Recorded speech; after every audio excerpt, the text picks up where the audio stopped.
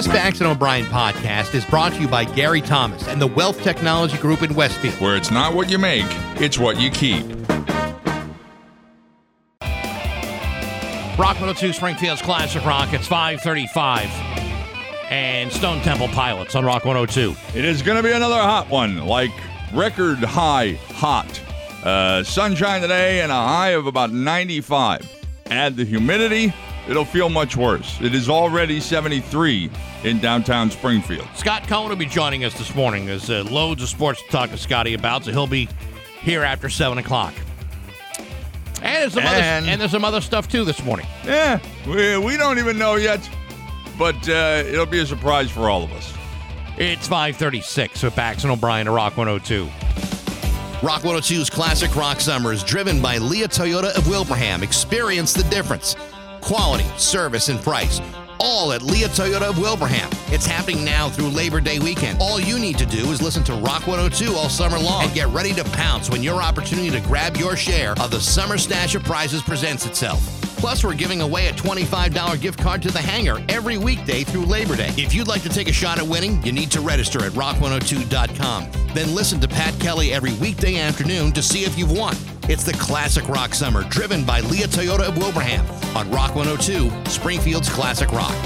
Big, heavy, noisy window AC units. Inefficient oil or propane heating. You've needed them to survive. Until now. Richard Watling Plumbing and Heating has the solution for homes without ductwork. Higher ductless systems. Richard Watling Plumbing and Heating determines the right solution for your home using only quality higher systems. From Advanced Plus, Next Gen Arctic, Arctic Multi, or FlexFit Multi Higher Ductless Mini Splits, there's a higher answer to your cooling and heating needs from Higher. Richard Watling Plumbing and Heating. Call 413-320-7442 or find them on Facebook. Modern manufacturing and state-of-the-art technology is right under your nose. Here in Rock, it's 5:52, and David Bowie in Rock 102. There's a heat advisory continuing as the heat wave goes along with it. Partly cloudy today, near record high of 94. Tomorrow up to 95. It is already 73 in downtown Springfield. Hey, what do you say we hop right into some Hollywood trash with Steve Nagel of Rock 102? Try to remember back to the time when you were training to get your driver's license, right? All right. And who was the person that taught you the most, taking you out driving and stuff? Your parents or whoever? I took a class in high school, so it was a teacher. Okay, so teacher. Yeah, parents for me. But what if your teacher was Helen Mirren? Well, that would have been 45 years ago. It would have been very difficult to keep my eyes on the road. But that's exactly what she did for Liam Neeson when he was 30 years old. He didn't learn how to drive until he was almost 30, and only because he had to. His teacher was Helen Mirren. Liam got a gig on the 1981 King Arthur movie Excalibur, which she was also in, but they didn't provide transportation to the set, so he had to buy a car and get a license, and Helen helped him do it. He says, Helen and I formed a lovely friendship, I'm proud to say, but yeah, she taught me how to drive, essentially. And didn't she then kidnap his daughter? And he picked up the phone and said, I will find you. Exactly. Yeah, it wasn't Helen Mirren, but you're close. She was like, of course you'll find me. I'm coming over this afternoon to teach you parallel parking. Yeah. 1981. So how old? He's got to be in his 70s now then, right? Probably if he was 30 back then. Damn. He getting old. Yeah, he is. Yeah. Samuel L. Jackson will get an honorary Oscar in 2022 along with Danny Glover, Liv Ullmann, and Elaine May. Jackson has only ever been nominated for an Oscar once for Pulp Fiction. He did not win. So the honorary one is like, well... We feel bad. Yeah. Well, shouldn't you earn the Oscar? I mean, I know your career has, got you an honorary distinction, but it's like, if you haven't been in something that you were so great in a long, long time, I mean, other than those, insurance commercials, or those credit card commercials, which he's terrific. Well, yeah, but if he was in a movie in the past and he should have won an Oscar and he got ripped off because they chose somebody else who was not as good, it's like those honorary doctorates. You know how hard people work for a real doctorate?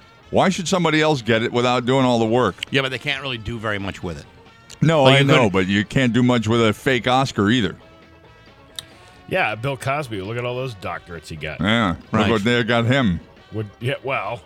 He was a doctor for sure. Yeah. I'm sure his prison wall has got all of those doctorates tacked on there. He was good. He was good at medicine Yeah, and yeah. administering medicine, Yeah. right? I don't think all those gynecological exams count. When you're famous, it's probably an honor when people name their kids or their pets after you, but there are some limits. And when a company called Screaming O Pleasure Products introduced a line of penis rings called Ring O, Ringo Starr was not flattered. Oh. In fact, he sued them in 2019, saying the name was too close to his own and people might believe Ringo was in the sex toy business. The lawsuit has now been settled. There's no word if Screaming O had to fork over any cash, but they did promise to, quote, avoid any activity that would lead to confusion. It's not his real name, though. Well, but if he's got the brand. But that's the what I name- mean. I don't know what having the brand means. If he All right, doesn't but- have it trademarked, But or maybe he does. where does the Ringo go? Oh, right around the Right. And what is Yeah. Ringo's real first name? Ringo. Richard. Richard. Ah. Mm-hmm. Well, So- there might be some confusion there. You know, Maybe he's got some other lawsuits in his back pocket. Sounds like the old reach around excuse. Maybe. even if that name popped up while I was in a sex store, the last thing on my mind would be Ringo Starr. Right. You'd be thinking about George. That's right. I would I'd be thinking Yeah, of Paul because yeah. he's a cuter beater. But George is more pensive. And John was. He's already taken. Pensive. Very close to a different word, isn't it? Discovery's annual Shark Week is back on July 11th through the 15th with Tiffany Haddish as the host. It'll include shows featuring the Jackass crew, Ian Ziering and Tara Reid from Sharknado, and Dr. Pimple Popper. What does Dr. Pimple Popper have to do with Shark Week or Tiffany Haddish? I don't know. Is there another Sharknado coming out? Maybe. Well, Tiffany Haddish, I notice, is doing a lot of voiceover stuff. Yes. But I don't know how those other people's inclusion in Shark Week is going to be done, if not just through voiceovers. Yeah, I'm not sure how that's going to work either, but maybe it's just their way of trying to rope people in going, look at Yeah. all these people we have on here. Mm-hmm. Olivia Rodrigo released an image of herself done up like the prom queen on the cover of Hole's Live Through This album. Courtney Love called her out on it, but said all she wants from Olivia is flowers and a note. That's it? Yeah. It doesn't sound like she's serious about this. Courtney Love should be happy anybody is paying attention to her. Well, wait a minute. I'm sorry. This woman, who is this? Olivia Rodrigo, she sings that horrible driver's license song. Driver's license song. driver's license. I thought that was Liam Neeson. No, that was Helen Mirren. Jeez. That's right. Yeah. And Helen Mirren taught Liam Neeson. How Liam does- Neeson taught Olivia Rodrigo how to get her driver's license. She writes a song about it. And how to sing. Yeah. But yeah, if you're honoring Courtney Love by imitating the album cover that she created, why should she be upset about that? I don't know. Why are all these women upset about anything? John, that's a mystery that nobody will ever figure out. That's what I mean. So Yeah. why waste so much time on it? Let's see. Billboard's list of greatest driving songs of all time. Oh my God, with the driving again. I know. Well, it's a driving kind of day. Born to Run by Bruce Springsteen. Fast Car by Tracy Chapman. Come on, please. That's not man. that's not a good driving No, song. it's Maybe not. driving off a cliff. That makes you want to pull over to the side of the road. Because the next one is I Get Around by the Beach Boys. So, okay, you got upbeat Born to Run, you got upbeat I Get Around, and then Fast Car. And then not even the very name song called Drive by the Cars. Yeah, that's not included either. You're right. What a stupid list. What a bullcrap list this is. Total garbage. And then there's, let's see, the list of longest-running American TV shows that are still on the air includes General Hospital, Days of Our Lives, and Sesame Street. Wow. Been on since 1964, Days of Our Lives. Crazy. Wow. And Sesame Street since 1969. It was 3 years old. Yeah, you said 69. But I prefaced it with a 19. I don't know what you're talking about. That's your Hollywood Trash on Rock 102. Hiya. Hey, good morning, sports fans. How the heck are you? Folks, whenever I get a haircut, I try not to reveal all of my most intimate secrets to the person cutting my hair because, frankly, she's a nice lady and doesn't deserve to be subjected to my bottomless well of nonsense.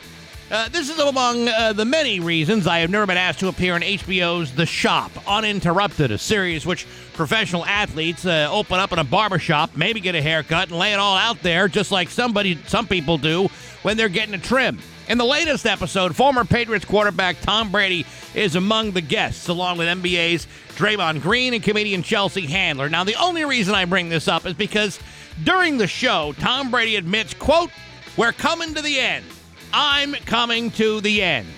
You see, folks, Tom Brady will be turning 44 years old this weekend. 44! That's just 1 year away from his first recommended colonoscopy. And while the colonoscopy is a relatively benign procedure deemed necessary for early detection of polyps, tumors, and other intestinal abnormalities, to me, it should serve as a marker that if you're old enough for a jug full of Go Lightly, then you're too old for an NFL minicamp. I know there's no medical evidence to prove that. It's just that I want my colonoscopy to be done well, and I don't even think about practice drills or watching game film after something like that. He also admitted during the show that 90% of what he says is probably not what he's thinking. Neither do the rest of us, Tom, and that includes telling everybody what we want to keep working after the retirement age. Listen, I'm sure Tom Brady has a lot to say, and I'm sure Tom Brady needed the haircut, but the man is telling everybody that he wants to play football until the age of 45. Personally, I hope that's among the 90% of the lies that's coming out of his mouth, because in a career loaded with accomplishments, playing professionally until the age of 45 is almost irresponsible. You want to play out the season at 44? Fine, but playing another season after that increases your chances of getting seriously hurt by a substantial margin, and you have a colonoscopy to get ready for, and I frankly think that's more important. But hey, enough of my yapping. Sports brought to you by Rocky's Ace Hardware. You can grill chicken, but the Big Green Egg also does pizza and cheesecake and prime rib and everything else you could normally do in an oven. The Big Green Egg from Rocky's. It roasts, it smokes with precision, with total control up to 750 degrees. Try that on a normal grill. It's your Big Green Egg, available right now at your neighborhood Rocky's Ace Hardware. I'm back. That's my view from the couch.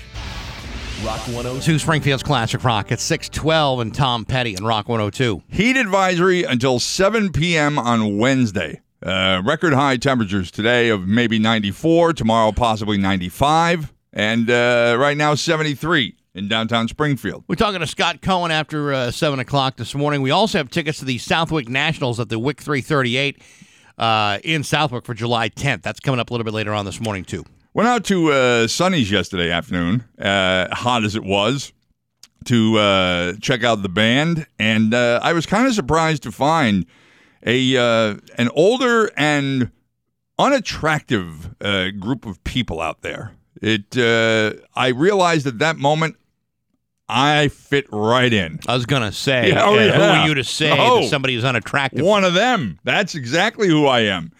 I saw this over the weekend as well. If, let's say, a person goes for a job, obviously, African-American, and they don't get hired because they're African-American, that's discrimination. Say a woman doesn't get hired because she's a woman. That's discrimination. If it were a same-sex couple and it became known that the potential employer, didn't hire them because of them being gay, that's discrimination. But if someone were, say, pockmarked or unattractive or just any number of ways that people might look at them and go, "Eesh," they being fired or not getting the job, there's no legal recourse. We live in a society that abhors discrimination on the basis of many traits, yet one of the major forms of discrimination is lookism. Prejudice against the unattractive. Studies show that most people consider an attractive face to have clean, symmetrical features. Mm-hmm. We find it easier to recognize and categorize those prototypical faces than we do the irregular or unattractive faces. Well, the law would say that there are certain protected groups that cannot be discriminated against. And you're right, the law does not necessarily mention the attractive to non-attractive chasm that exists. But if you fire somebody based on a superficial reason, like they're not attractive enough, I mean, that is a form of discrimination. But it's not protected. It's not protected, but And you'd also be kind of stupid to tell the person that's why you're firing well, them. you'd be stupid to tell any people in any of those groups that they were fired for those reasons. But if they can at least use those reasons as a basis for a lawsuit, they're likely to win. The ugly person is not. In survey after survey, beautiful people are described as trustworthy, competent, friendly, likable, and intelligent. Ugly people, the complete opposite. Attractives are more likely to be offered interviews, more likely to be hired when interviewed, more likely to be promoted. Yeah, and that's a shame. Some of the most productive people I have ever worked with are impossibly ugly, and you know it's not. That's not just me saying that. I think most people would agree they're not attractive people, but that does not necessarily mean that they are unproductive and disloyal employees. In fact, they may be among the best employees we got because that's all they have. An unattractive person misses out on nearly $250,000 in earnings over a lifetime.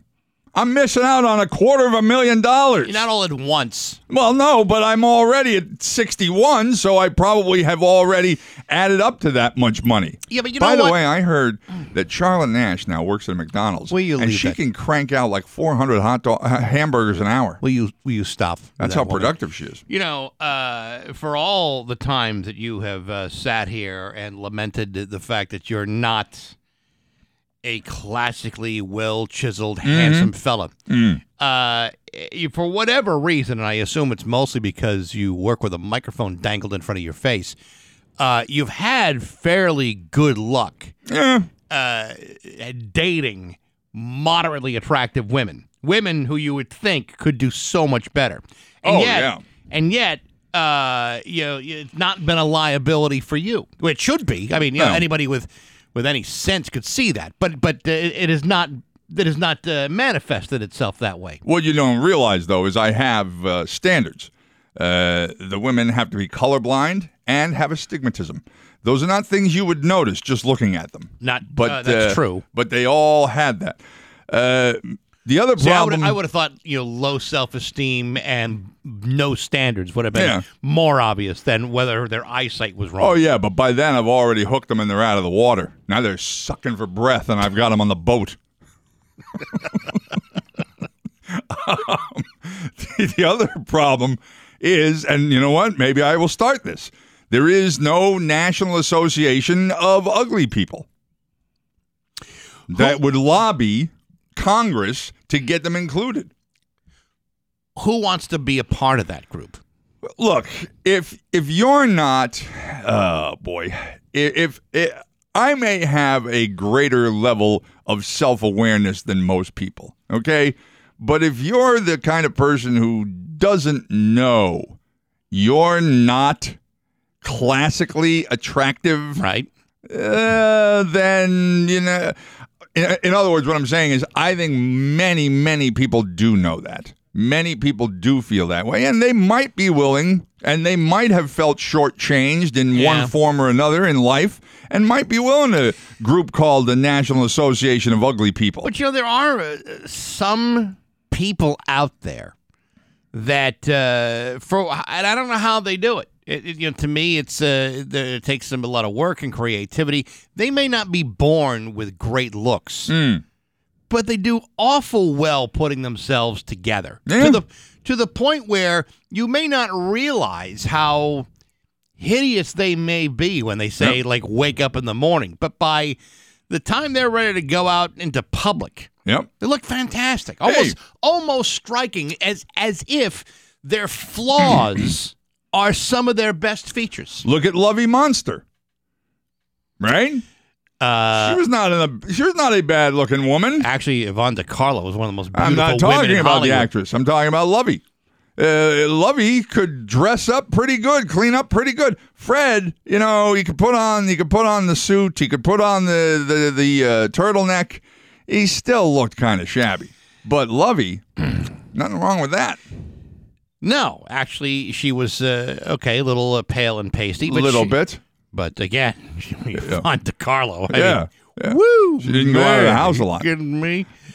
Yeah, Listen. I think National Association of Ugly People needs to have a lobby. I have no issue with that at all. I mean, strength in numbers, Sure. advocacy makes sense, especially since, yes, there are some people that may not give an ugly person a fair shake in the workforce. I think that is a shame. I mean, they can be very productive, and you might want to, close the door or have them in a faraway cubicle Right. with extra high, walls or whatever. Put up that plexiglass like we've had during COVID, only smoke it.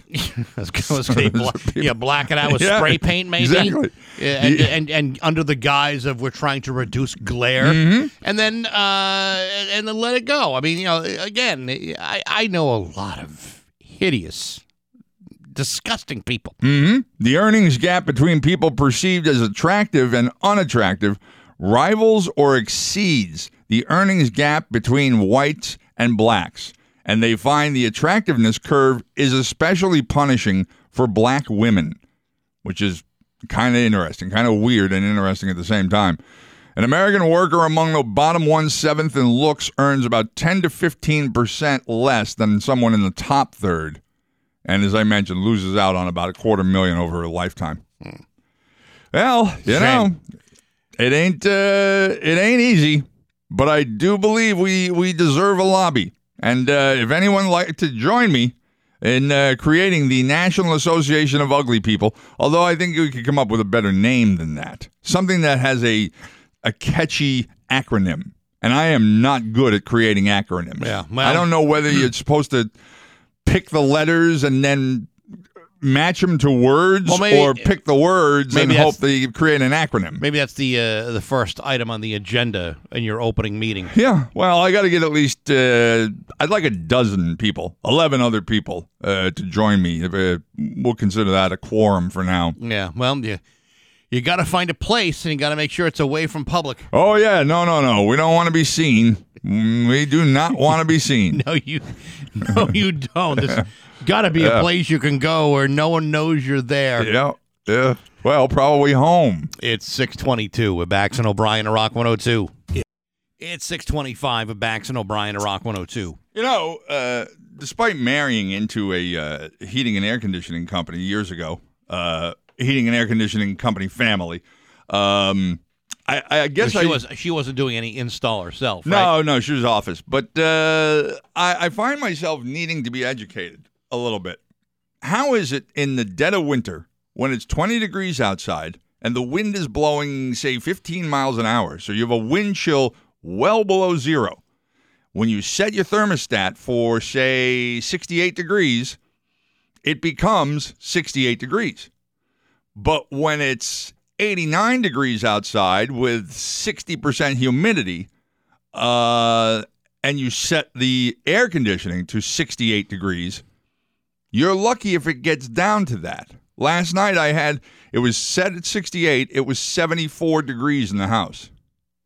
How is it harder for the system to cool than to heat? When was the last time you had maintenance on your system? Actually, it's a brand new system. I just had a whole new air conditioning system put in a year and a half ago.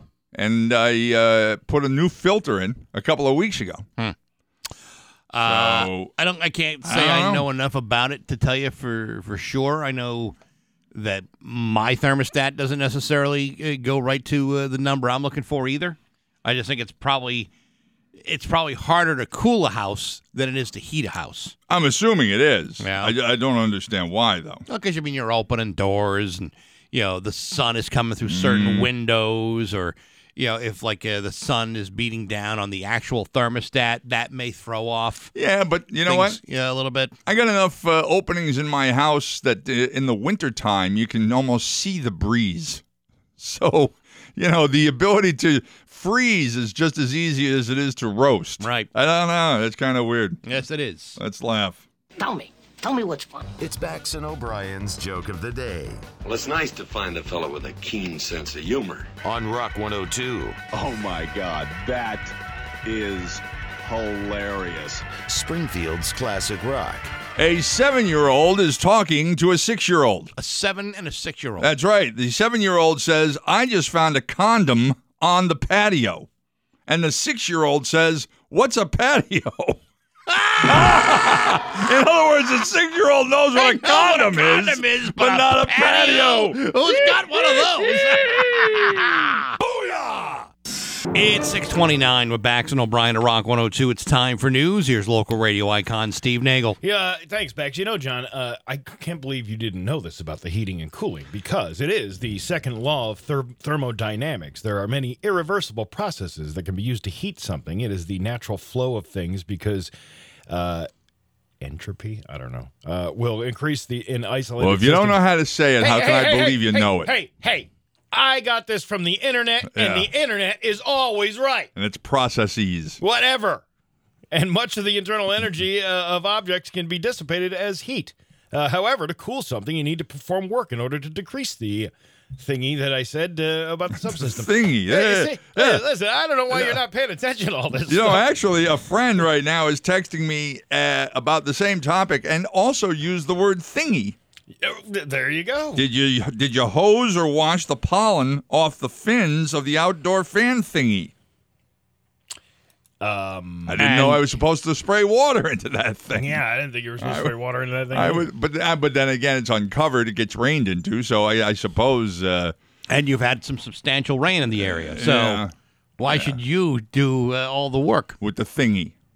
Well, and the thingamabob too. What about the doohickey? Have you checked the doohickey? I bought a non-doohickey system. I bought 2 extra whatchamacallits, and they don't even work with my system. Well, you ought to bring them back to where'd you get it? I believe it was Home Depot. Southwick residents held a protest Saturday against a project they claim will be damaging to their community. No Carvana! No Carvana! No Carvana! And why are we speaking Spanish? This is Southwick, for God's sake. See, if you're going to do a good protest, you would be like, Carvana una na. We don't want no cars in Southwick. Carvana una na. You're right. I That's suppose. exactly what they should do. Yeah, maybe. Opposition to Carvana, which residents describe as a Goliath internet-based used car dealership, brought out more than 100 placard-carrying Southwick residents over the weekend at Town Hall. They sounded out. What? You sounded out. No. Sounded out. They sounded out passing drivers, most of whom seem to share their opposition to having Carvana occupying a large chunk of Southwick acreage on what's now land for agriculture. Who the hell wrote that? I don't even know what that means. Somebody from 22. Good Probably the God. new guy, the new intern. Look at all the stuff I learned in this writing class. You can throw that right away, Billy. We don't need any of that. Yeah, well, you know what? It's not a car dealership. So, I mean, that's what the company is, but that's not what they're looking to build in Southwick. No, but did you see the size of the place that they have down in Alabama? No, but I don't know that they're talking about the size of Alabama here.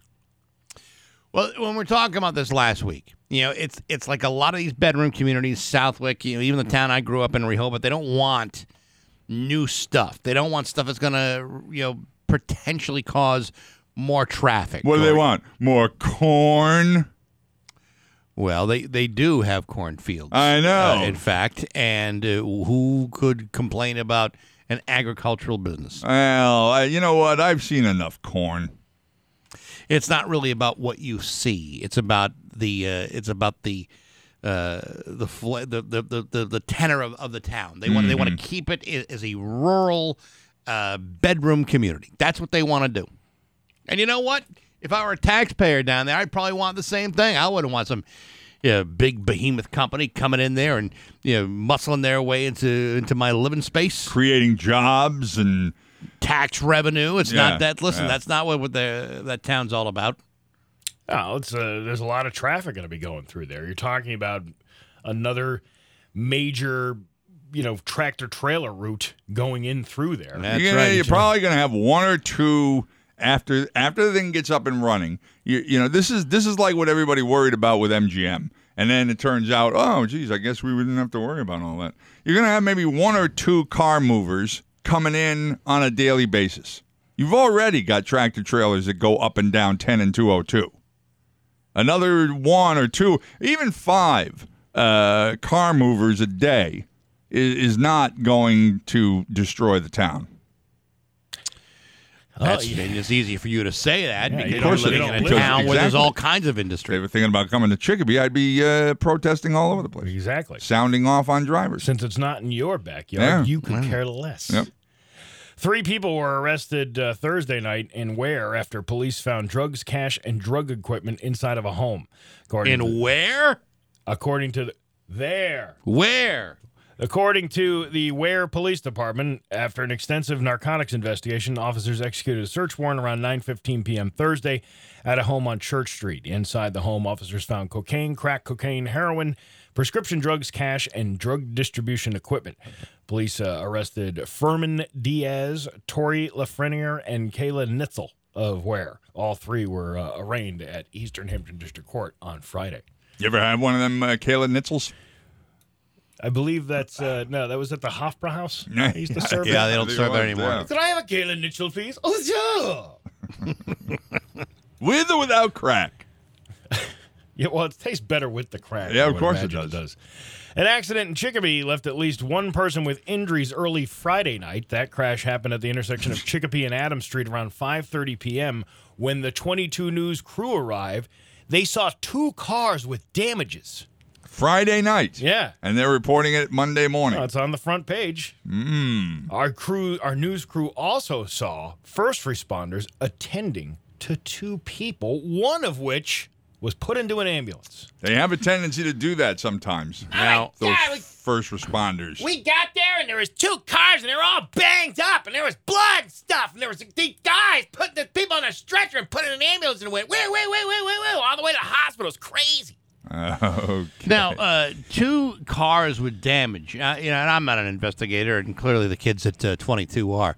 That would suggest that these 2 cars may have hit something, possibly even each other. Mm-hmm. Am I right? Possibly. Or am I way off base? Possibly. Who knows? It could. When you see 2 cars in an intersection and they are in fact either touching each other or a scance of the roadway, then yes, they may have hit each other. I wish I knew more. I just I wish I had more of an investigative part of my personality. Yeah, I know. I just don't. I hear you. So, John, I've just found the story that you were showing talking you, about. This is just a video of it. Let me see if I can find the actual text. Oh, of okay. the I've got story. the text here. 2 people are facing charges of animal cruelty following a report of a dead monkey inside of a car last Wednesday at Soki Mountain Water Park. This is in Knoxville. When police officers arrived around 4:30 p.m., they discovered 2 marmoset monkeys, a deceased 9-week-old Kiki and a distressed 5-week-old inside a car in the parking lot. Kiki was being cradled by its owner, Nova Bretel, and rigor mortis appeared to have set in according to the arrest warrant. The 5-week-old monkey was taken to the Appalachian Animal Hospital in Morristown for treatment and is reported to be very dehydrated, but its condition is improving. Leaving a monkey in a hot car at a water park? Wouldn't the monkey enjoy the water park? The monkey probably would enjoy the water park if they allowed marmosets in the water park, which I doubt they do. They're innocent primates. Well, so am I. The interior, the heat of the vehicle is believed to be the cause of both death and distress to the monkeys. The outside air temperature was about 87 degrees at the time. According to the ASPCA, vehicle interior temperature in the summer can rise from 85 to 120 degrees within 30 minutes. Plus, they probably have the monkeys in those little, hot Carhartt overalls, which are also very warm. And diapers. Maybe I'm sure they were not, wearing. You're wearing proper clothing. What? The other, they did a story the other day that talked about how it is legal to smash the window of a car if you were to see a pet or a child in a vehicle in the summertime or anytime actually. But they point out it's really, unless that individual, that whether it's a child or a pet, appears to be in imminent danger, you really should call 911 and let the police respond. But if you were to look and say the child or the animal were unresponsive, you can smash the window. But I don't know how many people would smash a window of a car that had 2 monkeys in it. Yeah, and do you know how hard it is to smash a car window? It's not easy at all. I saw there was a video a couple of weeks ago about there was a child inside of a car at like a Walmart or something, and these people were trying to get the kid out because nobody could find the mother anywhere. And one guy had a baseball bat he took from his car. They were trying to smash that window, and the thing just kept bouncing off. I don't know how they eventually broke the window, but it's not easy. Probably with one of those little pens that break windows. Yeah, but or one of them hammers with the point. It took a long time to break through that glass. So, even if you did try to save the monkey, you might not get to it. Yeah, but I don't know that I'd want to try and save the monkey. I mean, who knows what happens if those, the one monkey that was still alive, what happens if that thing gets out and attacks me or bites me? And then I got rabies I got to worry about. That's not likely to happen. I know for a fact that a lot of primates show a lot of gratitude. Yeah, you save a monkey's life, that monkey is going to be your friend forever. Not after he just watched his 9-week-old friend or sibling die. Even then, I have to believe a monkey can show a little bit of gratitude. Monkeys also have quite a bit of vengeance. Yeah, if they feel like they've been wronged. Yeah, well, if they've been sitting there with their dead 9-week-old brother, they've been wronged. I'm worried about them. Monkeys freak me out. All right. God, they're just creepy. They're creepy. Well, first of all, there are hundreds of different breeds of monkeys, Steve. Are you taking all a suited, shoed chimpanzee creeps you out? Yes, because of the Charlotte Nash thing. That monkey was he chimpanzee or whatever. He was a good boy. All right, all the way up until that last time. Travis was very confrontational. But are you? Is it the flinging that you have a problem with? I have a problem with I think just that they're too human-like. Well, we evolved from them. Yeah, Steve. well, we have. Yes, apparently, some of us have not evolved yet. Well, I haven't. I still pick things and throw them at other people, but they're creepy. It's just a creepy situation. As someone who saw all 5 of the original Planet of the Apes movies, I know that they have as many emotions as we do. Gratitude is one of them, an ability. And vengeance. Well, yes, but they were enslaved. And, of course... those were. Travis wasn't. Travis was just a pet, a well-loved pet. Was he? We don't know what kind of conditions he was living in. Supposedly, they were very fine. Almost the kind we wish we lived in. She slept with that monkey. That monkey slept. I don't know if I want to know about that. Okay, not in the way that you think. They napped together. They full night's sleep together. She said he. What was his number? I believe it was a 45, which is just like mine. But can you afford a restless night's sleep? Those sleep monkey beds are very expensive. But can you really afford another restless night's sleep? I don't think with a monkey next to you? That's right. Of course not. But they did everything together. Yeah. And this thing would walk around in the streets of where did they live? Westport or I don't remember anymore. It was Southern Connecticut somewhere. And she would walk around with this monkey. They had a couple of incidents over the years where the monkey stopped traffic because he wouldn't move out of the middle of the road. But would he be out in the middle of the intersection with both arms out? Yeah, I just read this article maybe 6 months ago when it was about this whole thing. Yeah, Travis had a big chip on his shoulder. Yeah. And then, this thing with Charlotte Nash happens, and, that's the end of Travis. Travis has got to go away, some sort of monkey protection program or something. Yeah, Travis was killed. He was killed on the scene. Mm-hmm. Or nearby the scene, anyway. Yeah. But, yeah, those things are creepy. I don't know why anybody would... I don't know. A new study at the University of Pittsburgh found sales of Viagra and other erectile dysfunction drugs skyrocketed last year. There was a dip in sales early on in March and April, but then they shot way up after that. The senior authority of the study says the stats they saw suggest that people were having more spontaneous sex with their partners than ever before, and added that men wanted to, quote, always be ready. During the pandemic. Or maybe they were just stocking up for after the pandemic. I suppose, I'd but like to be stuck in a house with you. I hear you. But then after a couple of months, you're finally like, all right, look, who knows when this thing is going to end? Clearly, we're not going to wake up one day and it's going to be gone, just like a miracle, despite what we're being told. So why don't we just,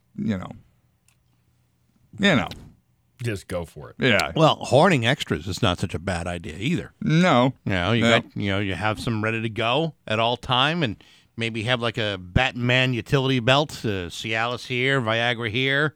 Oh, just leave them on a candy dish on the coffee table. You could do that too. Last Tuesday, a driver in Maine was pulled over for speeding, and they were really flooring it. They were in a 45-mile-per-hour zone, and they were clocked at doing 110 miles per hour. When the officer caught up with them, the driver said he was driving so fast because a female passenger desperately had to pee. They were pulled over in the parking lot of a Circle K convenience store, and while the driver was being arrested, the woman ran inside to find the bathroom. So apparently she wasn't lying about that, but that still doesn't give you an excuse to go 110 miles an hour. I don't know how you even keep control of a car at 110 miles an hour in a 45-mile-an-hour zone. With a woman telling you she's got to do her business. Yeah. Where you go? I gotta go. Well, go on the side of the highway. I can't do that. There's too many cars here. He's not on a highway, though. It's a 45-mile-an-hour zone. He's on the side streets. Well, it may not be like a freeway, but like Route 44 in some cases is 45 miles an hour. 44 is 45? It can be. What about 45? What is that? 46. Okay, but what about 53? Oh, you don't even want to know. Your Pioneer Valley forecast today, it is going to be hot, like uncomfortably hot. Sunny with a high of 95, but the humidity is going to make it feel much worse than that. More of the same for tomorrow. It is 73 right now in downtown Springfield. I'm Steve Nagel, and that's the news on Rock 102. Oh, yeah. Modern manufacturing. Rock 102, Springfield's Classic Rock. It's 6:52. And Foreigner on Rock 102. Ain't nothing going to be cold as ice today, including ice. We have a heat advisory in effect till about 7 o'clock Wednesday, talking about a high today of 95, but it will feel warmer than that. 94, rather. And then tomorrow, 95. Scott Cohen coming up in just a few minutes. He'll be on the phone this time, not here in person. It's probably just as well. Probably just as well. So Friday I was not here. None of us were here. It was because the show can't operate without me. Yeah, right, exactly. I'm surprised the building even does. It barely does. I am the straw that stirs the drink. I am the epoxy that holds this whole building together. Sure. Nevertheless, the reason I was not able to do the show on Friday is I had to attend the funeral of my cousin who died last week. This is a guy who is a very, very important figure in my family. He's not only a cousin, he's my mother's best friend. He is just a remarkably special guy who, after years of being sick, died last week at Beth Israel in Boston after a long, long stretch of illness. So it was a very, very difficult funeral. I posted about it on Facebook. A lot of people, sent me their condolences and private messages, and I appreciate all that a lot. But something happened at the funeral which I just thought was amazing, just absolutely incredible. The funeral was at St. Carmel Church in Seekonk, Mass, and Seekonk is the next town over from Rehoboth, where I grew up. Now, I have 3 other cousins in the family. They're all cops in Rehoboth. 3 of them. So I get there a little bit early, and there's a guy standing outside the church. He's all dressed up in like it almost looked like at first I thought it was like a state cop. Mm-hmm. Thinking, okay, that's kind of cool. And I assumed this was somebody that was there because 3 very close cousins to my cousin Ray were all cops, and they out of respect to those guys, they sent the state cop out. But as I'm walking towards the church, this guy in the uniform comes up to me and says, Bax, I'm very sorry for your family's loss. What the deuce? Right? And I'm thinking, how do I know this guy? Okay, did I go to high school with him? Did he grow up in Rehoboth? Have they been tailing me for weeks? I have no idea. But then I see the patch on his arm, and he was from the Hampden County Honor Guard. Ah. This was a guy that was sent by Nick Cochi, the sheriff of Hampden County. One guy or the color guard? Just one guy. Oh. Because they do funerals all the time. Mm-hmm. And this is 90 miles, 100 miles away from the closest parts of Hampden County, and certainly that far away from Ludlow. And the guy, I said, "Oh my God, you're Hampden County." He said, "Yeah. Nick sent me out here, and he wanted to let you know that he offers his condolences to you and your family." And I'm like, "Wow, that was freaking awesome!" And I just thought, you know what? That was probably an unnecessary gesture, but very, very much appreciated by my family and deeply appreciated by me. And I immediately texted the sheriff and thanked him for that. And he wrote some very, very nice things that I'll just leave between myself and the sheriff. But that was a real classy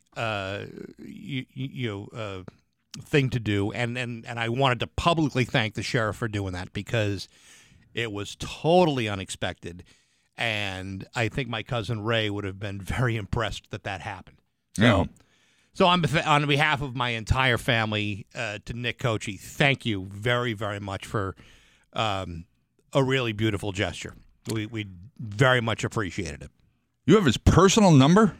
No, I texted him through Facebook. Facebook again, friends. Facebook, yeah. Yeah, but he responded within seconds. Wow. So, I mean, it was probably easier to do it that way than scroll around for my contacts looking to find Nick Cochi's. Actually, as it turns out, I think I do have his number. But, really? Yeah, I do. I think I know now who my friends are. Well, actually, I don't. Well, I really never have. Actually told another friend of mine, it's a former CO at the jail. I said, "Hey, you'll never guess what Nick just did." And he said, "And I bet you thought that John O'Brien was his favorite." There you go. There you go. But it's not about favorites. It's just about a very classy move from one of our better politicians, and I'm hesitant to even call him a politician. Oh, he's a politician, all right. Nick Cochi is a good man, and that was really very moving. So thank you. I understand. I've never seen it before, but I understand you can be both. A politician and a really good man. I'm not even sure most politicians are actual human beings, but in Nick Cochi's case, he is that and more. So thank you, Nick. It's 7:58 with Bax and O'Brien at Rock 102. Hey, good morning, sports fans. How the heck are you? Well, that didn't take very long. Yesterday was the first ejection of a Major League pitcher for violating the league's new anti-foreign substance rules. And the best part is it wasn't against any of our guys. Instead, the honor went to Hector Santiago of the Seattle Mariners, who was booted during the fifth inning of the opener of a doubleheader against the Chicago White Sox. Booted for allegedly using a substance that, according to the new rule adjustments, is an egregious violation of the anti-substance policy. In this case, Hector Santiago insists that the only substance that he used was the fully approved use of a rosin bag, which he used because of the high humidity. Certainly didn't want to pitch sweaty-soaked balls because those things can become unpredictable.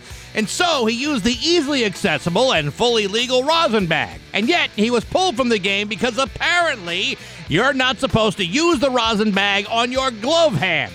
Apparently when you do, a chemical reaction occurs in which the sweat from the glove causes umpires to rationalize stupid decisions.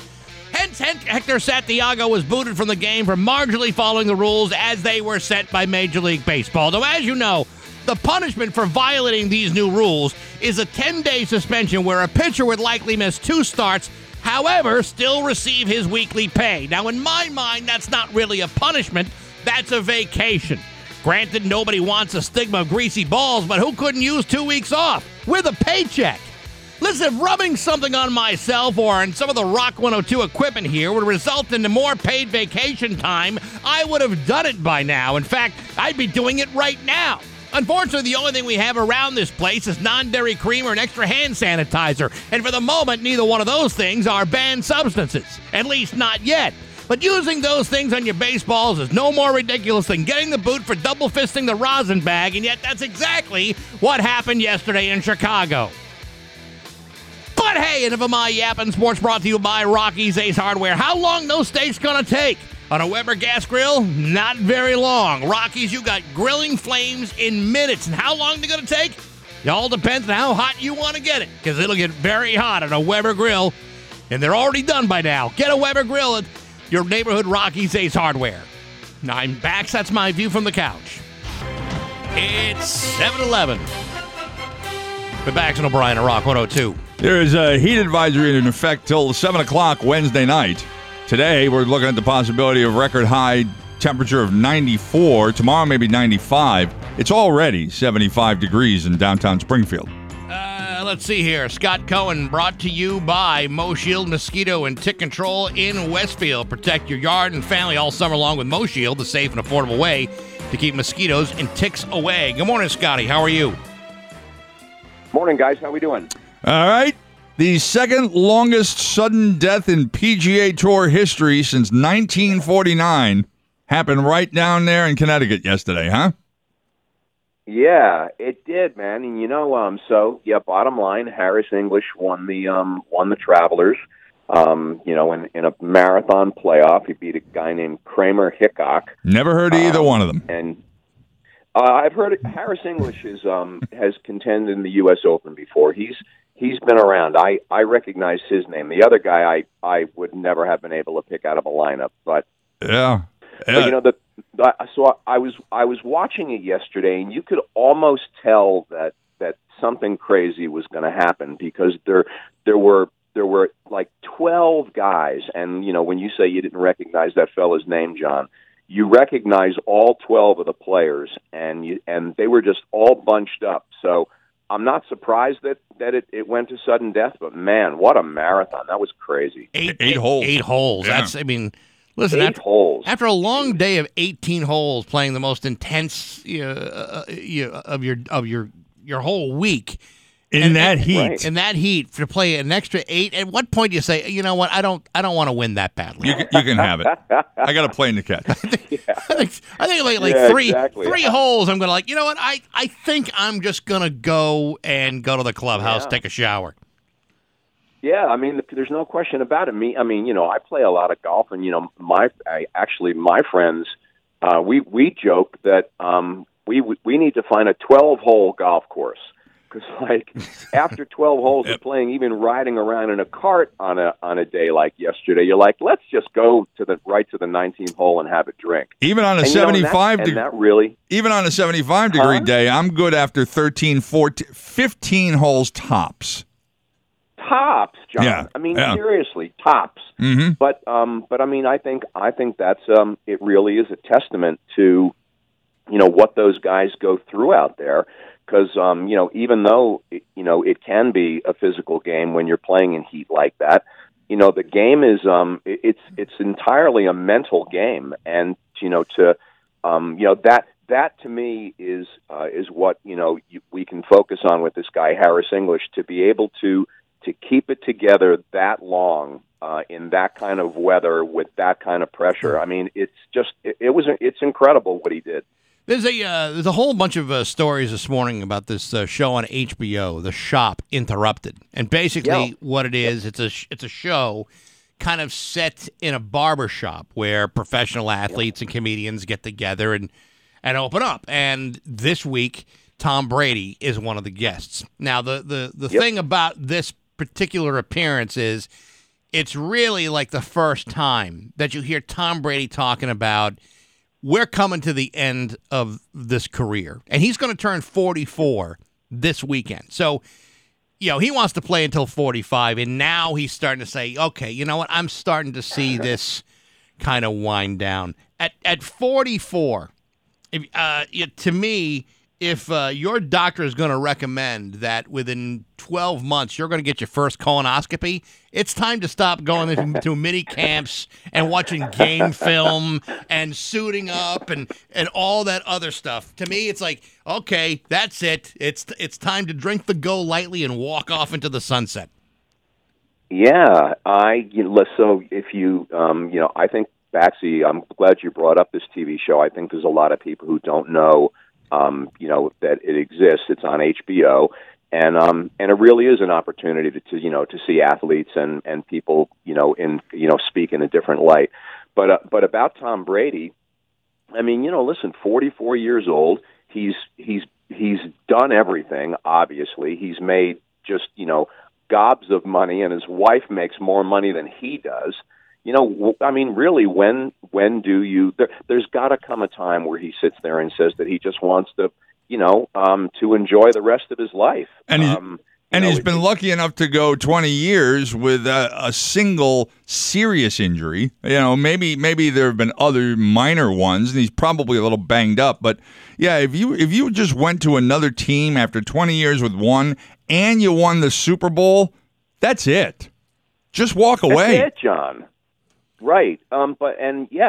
Just walk away. And the only injury he ever had, remember that one year he hurt his knee and he was out. But other than that, and like you said, I'm sure there have been concussions and things like that we don't know about. Mm-hmm. But he's been relatively healthy. And the thing about it is, it's like, eventually, everything it's got to come to an end sometime. Well, and I just think that, and think about again, we talk about the mental part of the game. Think about the mental and the physical and being away from your family. When is enough? But with him, it apparently is right around the corner. Well, the thing that kind of perplexes me, and I know we've talked about Tom Brady and about his retirement forever, but here's the thing that I just don't get.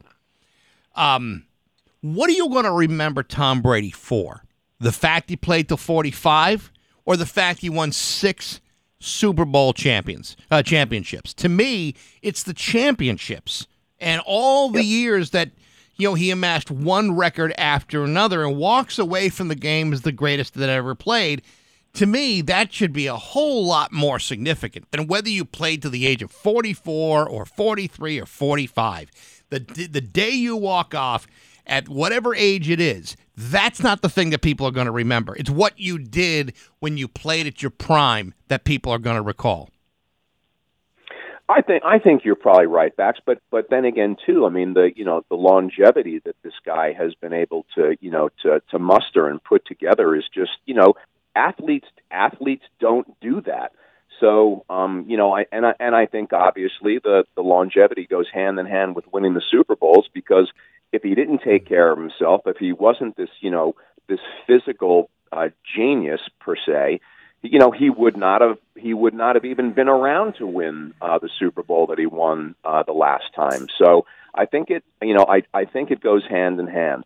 But at the end of the day, Tom Brady is a football player. That's what he does. And I'm going to be curious to see, is he going to get into politics? Is he going to get into television? Is he, going to go to Hollywood? What's he going to do? I got to believe that Gisele Bündchen is just absolutely impossible to live with. And that's why he just does not want to be home. Yeah, I mean, can you imagine rolling over and looking at that every day? Hey, those looks are not going to last forever. They have so far. Yeah, well, it doesn't even matter how good looking she is. If you can't stand there when she says a word or opens her eyes, then you're going to want to keep working. Hey, listen, I think if we had the same conversation with her that we're talking about her, she would probably say, "No, Tom, please don't retire. Keep playing football. I can't stand you being around." Exactly. Hey, the Portland Trailblazers hire Chauncey Billups as their head coach. He gets a 5-year deal. And the only reason I'm bringing this up is because there was a part of me that want to see the Celtics hire Chauncey Billups, because that's a guy I know, and his name is pretty easy to pronounce. As opposed to I can't stand Ime Udoka, it's like in the next couple of years how many of us are going to butcher the hell out of that poor guy's name. Yeah, buddy, doing this not full time for a living anymore, but just even with you guys, I hate when they hire and trade for players whose names you can't pronounce. It's like I think we're just going to refer to him as Coach. Yeah, How about we do that? That'll be easy. That's good enough. But he's got a great the guy we got to's got a great resume, and like you said, we don't never unless you're a real basketball fan, you had no idea who this guy was. But he's got a great pedigree. He's coached in great programs and under great head coaches. I think he's going to do a great job. And actually, Ime coached Tatum, Brown, and Marcus Smart at the for Team USA in the World Cup in 2019. So the guys on the team know him and love him. So maybe they do. For a team that's really struggling to have some cohesive. Everyone kind of agrees that Brad Stevens knows what he's doing as far as basketball, but he's not that great as far as trying to build, camaraderie and a team atmosphere the way they were hoping, say, like maybe a Doc Rivers did. But Ime Udoka apparently is that kind of guy. Yeah, and I think that experience at the World Championships was one of the big reasons that they did hire him. And we're not going to take anything away from Brad Stevens, like you just said, Bax. I mean, he obviously knows what he's doing and has a great basketball mind. But you read things that he kind of lost the locker room and whatever he was trying to get across to the players, they just weren't listening anymore. So they had to make the move, and apparently this guy knows what he's doing. All right. And also the Red Sox sweep the Yankees. That's another big thing too. The Red Sox sweep the Yankees. They're doing great, and the Stanley Cup Finals start tonight, Montreal and Tampa Bay. So we'll have plenty to talk about next week. Very good. All right, Scotty, we'll talk to you next week.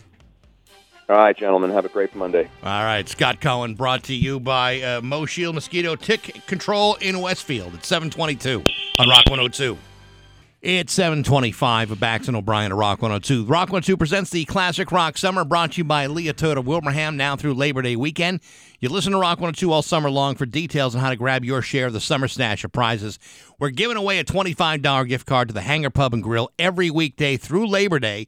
And if you want to win, you just go to rock102.com and then listen to Pat Kelly every weekday afternoon. It's the Classic Rock Summer, brought to you by Leah Toyota of Wilbraham, only on Rock 102, Springfield's Classic Rock. I remember a time when people would say that they were afraid to walk in downtown Springfield or afraid to be in downtown Springfield. I got to tell you, the way it's turning out, particularly as a huge fan of outdoor dining, granted, it's irritating as hell to listen to these dirtbags on their dirt bikes going up and down Main Street. No question that's an irritant. But to go to somewhere like, whether it's Theodore's or the Fort, I went out Saturday night and I was looking specifically to go to the new White Lion Brewery. And the funny thing is I'm coming down Bridge Street, between Main and Columbus Avenue. Right. And I know where it is. I don't remember Spaghetti Freddy's. I maybe remember it once, ever.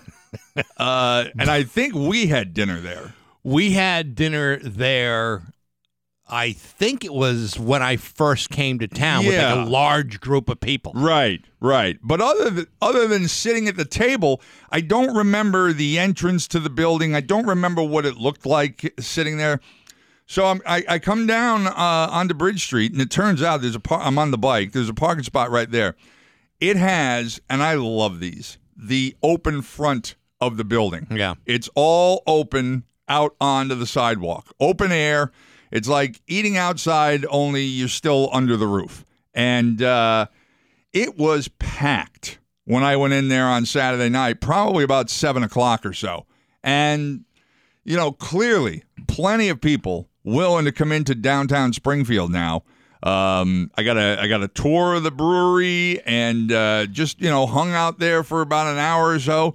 And really, really nice place. You remember when we used to go to Montreal years ago? Mm-hmm. Montreal kind of had the same type of stuff. A lot of open air, restaurants where like the front window was kind of like almost like a garage door, and they just lifted it up, and it was wide open for a week. Well, no, during the summertime, they would do a lot of this stuff, and a lot of outdoor cafes, a lot of you just outdoor dining, just people out because winter is so brutal there. Anytime it's above 55 degrees, coats come off, and everybody wants to be outside.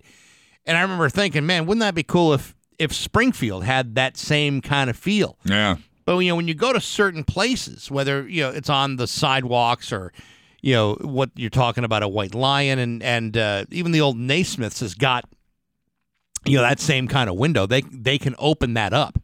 To me, it's like, that's really cool. And I think I've said this before, if you give people a good experience, whether it's dining or in a bar or whatever it is, and people feel safe doing it, they will go back. Yeah. And that's the best part about it. There are plenty of people say, "Oh, I don't want to go downtown." Well, those are the people that never go downtown. And I was it was nice to see this. I mean, I thought, there's a lot of people who think, well, the only people who are going to go downtown are the people who work downtown. It's going to be Monday through Friday.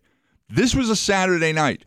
This was a Saturday night in a brand new place. And the place was packed. Now, I realize these days you can do that with Twitter and Facebook and that kind of thing, but you still got to get people into downtown Springfield on a weekend night, and they were there. It was a really, really cool place. Well, hopefully with the summertime and with a place like White Lion, which a lot of people.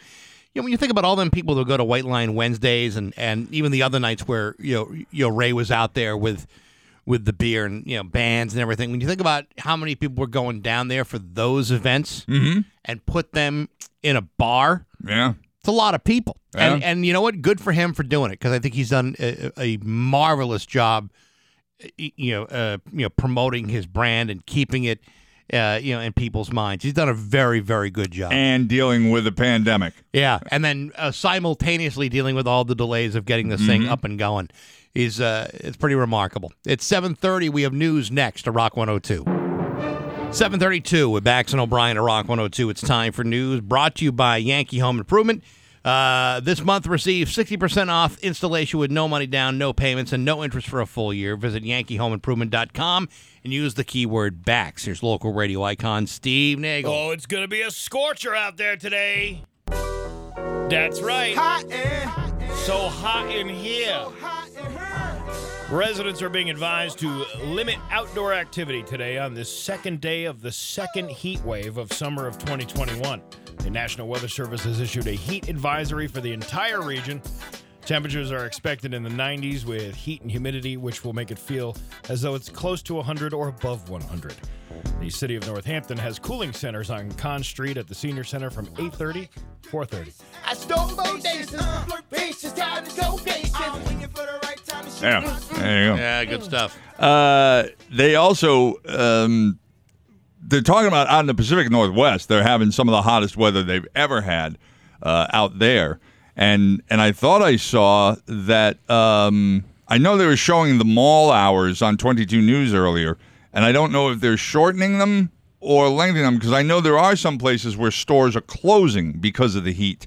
So I'm not exactly sure what that is. And I also saw a sign on the way in this morning that said Converse Street in Longmeadow, as of today, is closed from 7 a.m. to 3 p.m., which would seemingly indicate a DPW project. Working out there in this weather. Ugh. Hey, man. I was in Las Vegas last week, and we're taking a cab and we're up the the major highway there. I think it's I-15 or something. They're out paving in like 115-degree heat. I'm like, how are these guys not passing out left and right from heat? Because they're used to it out there. I don't know how you'd be able to get used to something like They that. probably move them in and out, 15, 20-minute shifts, and then, go sit in a cold. They probably have a vehicle that they've got all cooled down. They claim that in Las Vegas and Arizona, it's a dry heat. Yeah. But if that means if you're reduced to a pile of pixie stick dust with a hat on it, that's it doesn't matter whether it's dry heat or not. Dry for who? Because I was sweating my boys off, walking around Yeah. 115. It was 117 the one day. They were going through like a heat wave. And whenever somebody says dry heat. No, I think they were going through July. Well, no, because I know. But I say, I was out there in August a couple of years ago, and it was that hot. But that's the normal temperature that time of year. This was odd. It was only supposed to be like in the upper 90s. But, again, I'm sure that there's a certain amount of being used to it out there. I did see it rain out there, which was the oddest thing.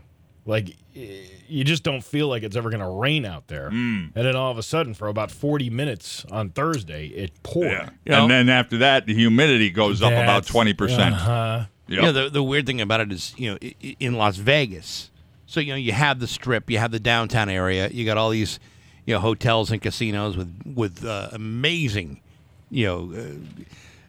AC units. I mean, it's very comfortable to be inside the building. But then when you get off the Strip and you're driving to like someplace else and you see all these, these very, very poor neighborhoods where nobody's got anything more than like a box fan shoved in the window. You just go, how do these people live like that? That was one of the things, I have it here somewhere, that I was reading the other day, which was kind of interesting. Globally, less than a third of households own air conditioning. And even in countries like the U.S., almost 90% of homes have some kind of AC. But out there in the Pacific Northwest, Seattle, Portland, most of those people don't have air conditioning because it just, it's a cooler climate out there. This is a very unusual heat wave right now. I'm sure they're wishing they had it. But many of them don't bother. But you also have to measure, okay, is this even a worthy investment if I'm only going to be using it once every 10 years? Yeah. I know. But, my parents didn't have air conditioning in the house. They didn't have a car that had air conditioning. I mean, every single day during the summertime, you're sleeping in a puddle of your own slop. And it's just the grossest feeling. And then at some point in your life, you say, if success for me means air conditioning, whether it's a unit I put on my window or central air, I don't care. I just need some sort of air conditioning because I'll be damned if I want to take steps backwards. You said unit. They said they did say back in the 50s they put a fleet of 50 air-conditioned taxis on the streets of New York City, and people would hail a cab, and and the driver would be like, "Where to?" And the person would be like, "I don't care, just drive. I just want to sit here in the air conditioning and enjoy this for 20, 25 minutes." Imagine that? Yeah, I can totally imagine that. Yeah. What I wouldn't have done at the age of 2 to 17 for some air conditioning. I mean, in a way, if I had my wits about me, I would have called family services and say, "Take me out of this and put me in a well-conditioned foster family home." Yeah, and then they probably would have. First, you would have been in the state facility, which you'd be lucky if that had air conditioning. How's the air conditioning? That's what I just said. You'd be lucky if that had air conditioning. That'd be the very first question I ask. But the air conditioning, like you can't have the air conditioning in the schools because most schools aren't going to invest in that type of infrastructure because you're only doing hot months for some months of the year. Right. But this not year retroactively. No, but this year you couldn't even blow fans through the hallway because of the COVID guidelines. Yeah. So that's why they were closing schools or closing them early, throughout that last week. I'd like to think, though, now if they build a school, they build it with air conditioning. You'd like to think that, but I bet you that's like an option, like a car. You want to upgrade to AC. Well, a lot of the new ones do have it, but I can see a city in town, getting the grant money to build and say, hey, let's cut corners and not include it. Are you ready to be blown away? Yes. The town of Gill is getting a new dump truck. Yeah, baby. Why did the last one drop its drive shaft on 91? Well, it was from 1936, so yeah, it finally had its last leg. Gill annual town meeting voters this weekend overwhelmingly approved purchasing the new truck, which will be the focus of a July 12th debt exclusion vote.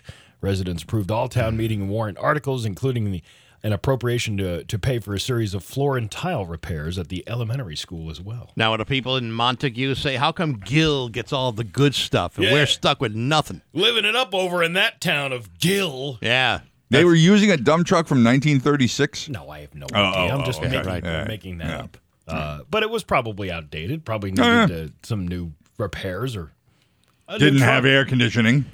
No, but it's nice to get a family truck every once in a while, you know? Oh, this is a dump truck. Yeah, I know. Hey, kids, we got a new dump truck. Yay, Dad. Let's take us all out for ice cream. All right, hop in the back, everybody. They did a story on the news last night of the new Ford F-150 electric truck, and it's pretty cool. I mean, they were saying it's more powerful than the gas-powered one, and it has a frunk. A what? A frunk. It's a front trunk, because you lift the hood up, there's no engine there. It's just maybe a battery or something. And even the woman from Ford said, yeah, it's frunking great. Listen. Oh, hey. Yeah. If you're in the market for a trunk, be a man. Get a truck that's going to blow a hole through the ozone like every other truck owner in America. That's what owning a truck is really all about. Electric trucks. You make me laugh. You know, that's all fine and dandy, but how long does the charge last? And Yeah, all that 300 miles, and you have to charge it overnight. Oh, God. But, I mean, this is the first one. 5 years from now, they'll be going 900 miles, and it'll take you 20 minutes to charge the thing. You know, I gotta ask Barry what his electric car gets. Like how long it's got to be before It gets a lot of laughs. Well, it gets. You know what? I know you like to make fun of people who drive vehicles that are not common. Yeah. But you got to think about practicality, Oh, I know. especially you being you're very frugal. I am aware of the frugality. And people make fun of me because I drive that minivan around. But let me tell you something. If I need to go to a gig, it's easy loading in and loading out the equipment. Yep. And if I need to go on a road trip, the kids are comfortable in the back of the car, and I don't have to worry about them hitting each other from sitting next to each other in the back seat. First time I saw Barry's car probably about a month ago, and the place where you charge it, the spot on the car where you charge it, is kind of like a place where you would put a gas nozzle. It's round, but it has an illuminated ring around it.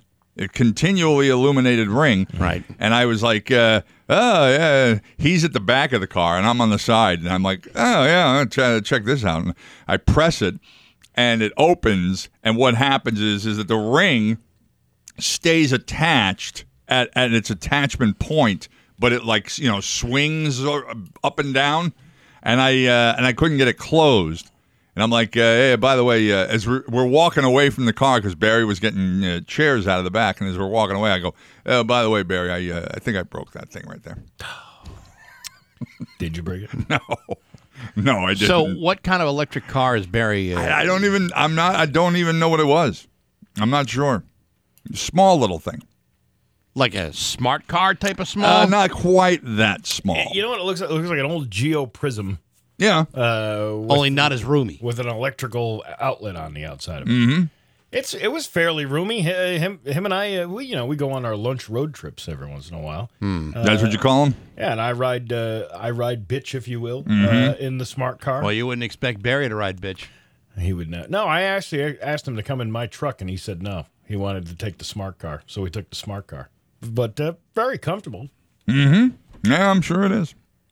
I think maybe you should get one. Nah. See, if I'm going to go buy myself a truck, I want something that's going to blow out a lot of exhaust, that's burning a big hole in the ozone, and it's damaging the ecology. That's the kind of truck I want to have. Something that's really loud too. We got Mike Quincy will be on the show tomorrow.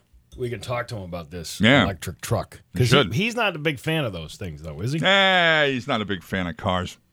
Yeah, he is. Apparently, the sarcasm went right past both of you. A 45-year-old woman in New Zealand named Mary McCarthy got tested for COVID back in October, but doctors ended up finding something else, a tiddlywink that had been stuck up her nose for 37 years. It wasn't in her breast? No, it was a nasal test, and the swab dislodged it, but it didn't come out at first. Her nose hurt for months after the test and wouldn't stop running. Then she got an infection, but doctors thought it was just problems with her sinuses. She finally went to the ER this past Wednesday when the pain got worse. So they asked if she shoved something up there. She said no, not since she was 8. Turns out that as a kid, she liked to shove tiddlywinks in each nostril and blow them out to see how far they'd fly. Yeah, it's kind of fun. And one time, she inhaled one but never told her parents. She just pretended it didn't happen and moved on. And how old is she now? She is 45. And it really hasn't bothered her since? No. Well, and never sneezed it out, never blew it out? Guess not. Well, you see those people, like the guy had the pee growing in his lung from when he inhaled it when he was 11 and he was 70 years old, and then they do the thing on his lung and the thing is growing inside of his lung. It's got vines on it. It could happen. Does. A CAT scan at the hospital spotted the tiddlywink in her upper nose, and she had surgery on Thursday to get it out. They ended up having to push it even farther up her nose and removed it through her mouth. Damn. That's crazy. Well, it's all pipes. Yeah, exactly. Right. Sure. Mary says she's worried, or she's always had she's always had issues breathing through her nose, but never made the connection that the tiddlywink might still be up there. It's amazing what we get inside of our bodies. I'm watching like a video on TikTok the other day, and it was a dog in a vet's office, and you know how dogs can do just like stupid stuff without realizing they're doing stupid stuff. Mm-hmm. They got the dog unconscious, and the vet is going through into his nostril with a pair of tweezers, and he pulls out, I swear to you, what looks like a reed, like a stick. A Robert Reed? No, like a stick that's probably 6 or 7 inches long. A Donna Reed? Right, just like right out of his nose, and of course it's dripping with stuff. But it's like, yeah. But the dog, you know how a dog is when he's got sneezes or something's in his nose. He's constantly sneezing. I don't know how a dog gets something like that up there. But then I see the internet and what kind of stuff we humans put inside of our bodies, and it's unbelievable. Like, how did you even think? I'm going to stick this up there and see what happens next. I'm surprised you didn't say this woman had breast implants, and that's when the tiddlywinks accidentally got in there. All right, see, you did the tiddlywink joke before, and we were all trying to gloss over it. I was without comedy for an entire week, and I come back, and you just blew me away with that one, pal. Oh, boy. Man, he was just knocking him out of the park this morning. Johnny Goo Good, yeah! Okay, Steve, that's enough. Your phone. No, it's not. Your Pioneer Valley forecast, which is brought to you by Fogbuster Nitro Cold Brew Coffee. Going to be very hot today. Perfect time for a Nitro Cold Brew Coffee over ice. It's 95, but it's going to feel more like 100 the humidity. More of the same for tomorrow with a high of 96. It is 76 in downtown Springfield. Next time you're at the beverage cooler, look for the black and white can. Fogbuster Nitro Cold Brew Coffee is velvety smooth and never bitter because Fogbuster is air roasted. Now at every Big Y Express. And that's your Fogbuster forecast on Rock 102. Ah, yeah. Indeed. Rock 102, Springfield's Classic Rock. It's 7:53 and AC/DC on Rock 102. The Southwick Nationals are coming to the WIC 338. We talked to the folks over there about a week or two ago. The 5th round of the 2021 Lucas Oil Pro Motocross Championships. Kids are under 12 a half price. Under 6, they get in for free. It's a limited VIP experience and preferred viewing while they last available. And more information also can be found at wic338.com. We happen to have a pair of tickets to the Southwick Nationals that can be yours at 293-1021. The 10th caller wins those tickets, so good luck to you. There's a weird story that happened actually a week ago today now in Colorado, a place called Arvada's Old Town, a downtown shopping district with shops and restaurants and bars. About 1:30 in the afternoon last Monday, a teenager called the police to say an older man had walked up to him, made a weird noise, and then showed him a condom. So the officer gets to the scene and encounters the man, who is 59 years old and also has a shotgun. Now, I don't know exactly how this happened, that no one saw the shotgun previously or he had the shotgun hidden, but the guy, I guess it happened so fast, the cop never even had a chance to defend himself or draw his own weapon. And the guy shot the cop. Wow. And killed him. Then the guy goes to his truck and gets an AR-15. And he comes back to where this crowd is now forming. And a guy in the crowd, a 40-year-old man who has a license to carry a gun and is, in fact, carrying a gun, shoots the guy with the AR-15 and kills him. The first officer who arrives on the scene sees the Good Samaritan standing there holding the AR-15 and opens fire on him and kills the bystander as well. Just a unbelievable story of, I mean, here's a guy obviously, walking around carrying a licensed weapon and sees something and decides to get involved. And, the truth of the matter is you got a crowd growing. You got people coming from all over the place. You really don't want to leave an AR-15 laying on the ground for too long. But maybe you just, you stand over it. Because this almost happened to me. When I was working security for Caldor. Creepy old man and showed some guy a condom? Well, I'm working on it. When I was working security at Caldor, I chased a kid out of the store one night with a knife. He had pulled the knife before he left the store, and I went after him knowing he was carrying the knife. And me and a friend who happened to be in the parking lot, we stopped him on the front lawn of the Enfield Square in Enfield, and eventually, within minutes, I got the knife away from him, and I could hear the sirens. I knew the police were on the way, and then the first cop gets out of the police car. I'm not holding the knife in a menacing fashion. I just happen to have the knife in my hand, right? And the next thing I know, I'm looking down the barrel of his gun and being screamed at to drop the knife, which I did immediately.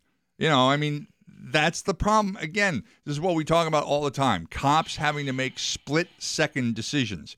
Here's a guy, and they said in the article, this cop who shot this Samaritan is probably just destroyed emotionally because this is a man who killed someone who killed a cop. But, for everyone who says, if more people, were armed, bad things wouldn't happen. And while an argument could be made for that, if you're holding a gun in a situation in which cops are on their way and they see you with a gun, you're basically putting trust in someone's split-second decision-making. Split-second, hyped up, overactive decision-making. So, which is why the idea of ever arming teachers was a ridiculous idea. Yeah, and you've got an active shooter in the school, and you've got civilians holding guns. And I'm pretty sure that even teachers would not feel comfortable holding a gun in a classroom. Some of them wanted it. Some of them do, but I'm going to bet an overwhelming majority do not. Just a weird story. It's 7:58 with Bax and O'Brien to Rock 102. Visit Spectrum. And now, Bax's View from the Couch, brought to you by Rocky's Ace Hardware. Get instant savings with your Rocky's Ace Rewards card. Hey, good morning, sports fans. How the heck are you? Folks, whenever I get a haircut, I try not to reveal all of my most intimate secrets to the person cutting my hair because, frankly, she's a nice lady and doesn't deserve to be subjected to my bottomless well of nonsense. This is among the many reasons why I have never been asked to appear on HBO's The Shop Uninterrupted, the series in which professional athletes open up in a barbershop, maybe to get a haircut, lay it out on a line, just like some people do when they're getting a trim. In the latest episode, former Patriot quarterback Tom Brady is among the guests, along with NBA's Draymond Green and comedian Chelsea Handler. Now, the only reason I bring this up is because during the show, Tom Brady admits, quote, "We're coming to the end." You see, Tom Brady will be turning 44 years old this weekend. 44! That's just 1 year away from his first recommended colonoscopy. While the colonoscopy is a relatively benign procedure deemed necessary for the early detection of polyps, tumors, and other intestinal abnormalities, to me, it should serve as a marker that if you're old enough for a jug of Go Lightly, then you're too old for an NFL minicamp. I know that there's no medical evidence to prove that. It's just that I'd want to do that. I'd rather do a colonoscopy than run practice drills and watch a game film. He also admitted during the show that 90% of what he says is probably not what he's thinking. Well, either do the rest of us, Tom, and that includes telling everybody that we want to keep working after retirement age. Listen, I'm sure Tom Brady's got a lot to say, and I'm sure Tom Brady needed a haircut, but the man is telling everybody that he wants to play football until the age of 45. Personally, I hope that's among the 90% of the lies that come out of his mouth, because in a career loaded with accomplishments, playing professionally until the age of 45 is almost irresponsible. You want to play out until the age of 44? Fine, but playing another season after that increases your chances of getting seriously hurt by a substantial margin, and you have a colonoscopy to get ready for, and I frankly think that's more important. But hey, enough of my yapping. Sports brought to you by Rocky's Ace Hardware. Man, the Big Green Egg is a hell of a grill. It can roast, it can smoke, it can bake. You have total control of the temperature up to 750 degrees. Try that with a normal grill. Good luck with that. No matter what the temperature is outside, you can control the temperature inside the Big Green Egg. It's available right now at your neighborhood Rocky's Ace Hardware. I'm back. So that's my view from the couch. Rock 102, Springfield's Classic Rock. It's 8:09 in Credence on Rock 102. You'll wish you saw rain today, just to cool you off a little bit. Record high temperatures of about 95, a heat advisory till 7 o'clock Wednesday night. Another day like it tomorrow. It's already 80 degrees in downtown Springfield.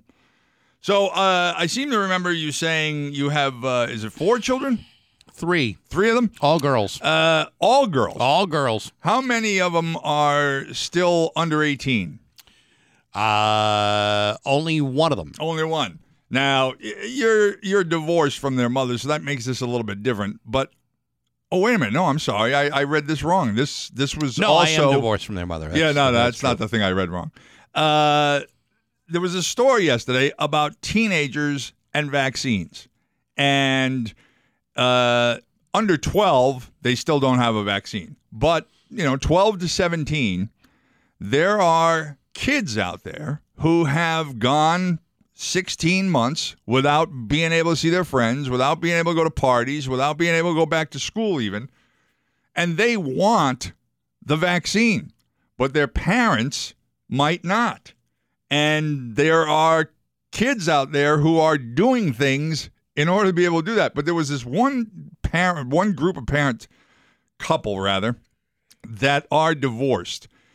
And the father is so opposed to the vaccine, he has told the mother, I will sue you if you let her get the vaccine. The mother apparently has primary custody. Okay. And he said he'll sue her. Now, it turns out the young 17-year-old girl went out and got the vaccine and didn't tell her mother because she wants the mother to be able to have plausible deniability. But there was another one they were talking about, how the girl went out and got the vaccine. Apparently, I'm trying to remember this now because I didn't take this part of the article. I don't know why I didn't. She went to the school nurse. She's in high school. She's a senior in high school. She went to the school nurse. School nurse told her she needed both parents' permission to get it. She, I believe, came back and said that her mother had given her permission. So wait a minute, wait. The school nurse? Yeah. Is the one distributing the vaccine? Apparently, and I don't remember where this was. And her father, let's see, she's in a pickle. The school is requiring students to be vaccinated for the fall semester, and she said her father has been warring with the school administration over the issue.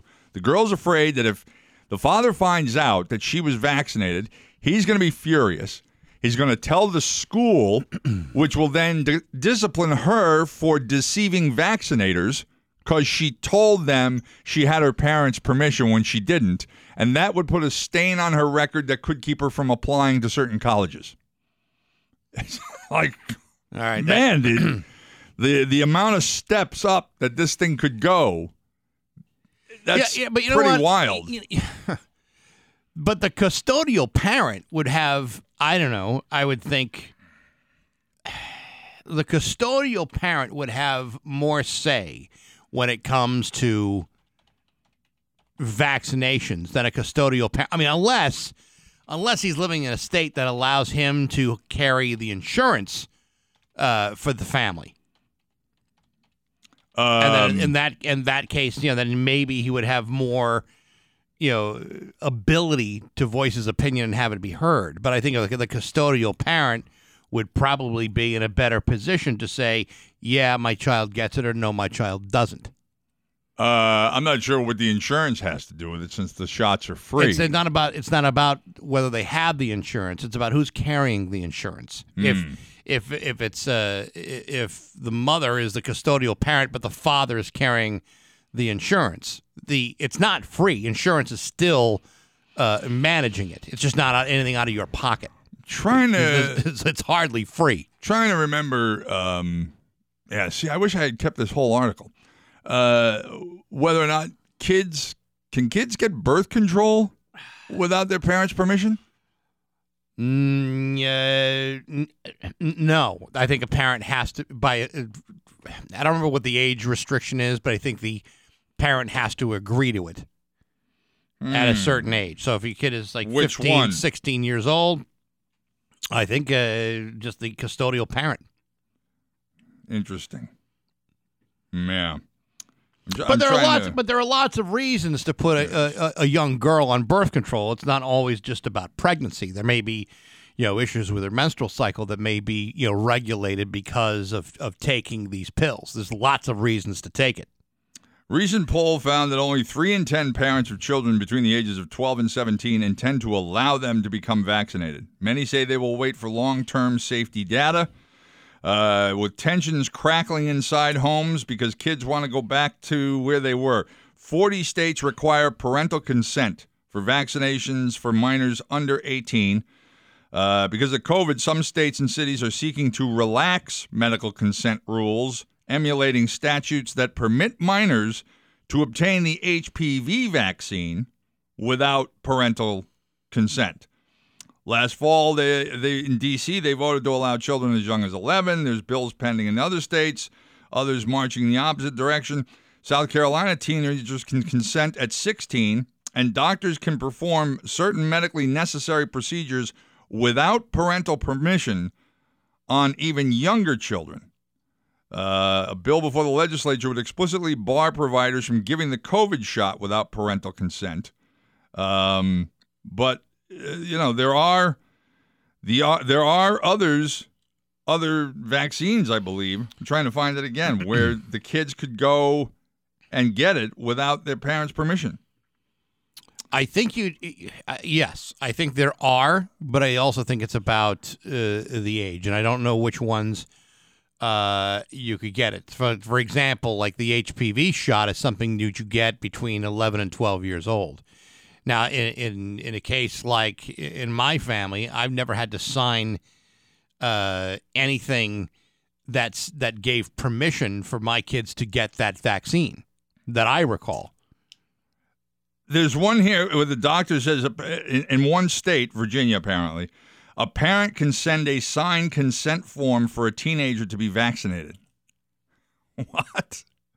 You know how many kids forge their parents' names on pieces of paper? Sure. And if a doctor's office is questioning the signature, they can call and confirm.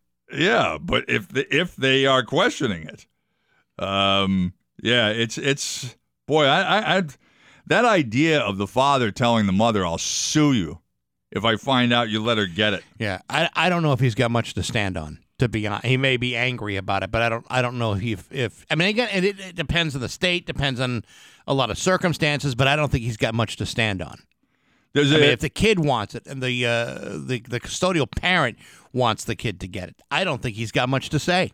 There's a website, vaxteen.org, which offers guidelines to state consent laws, links to clinics, resources on straightforward information.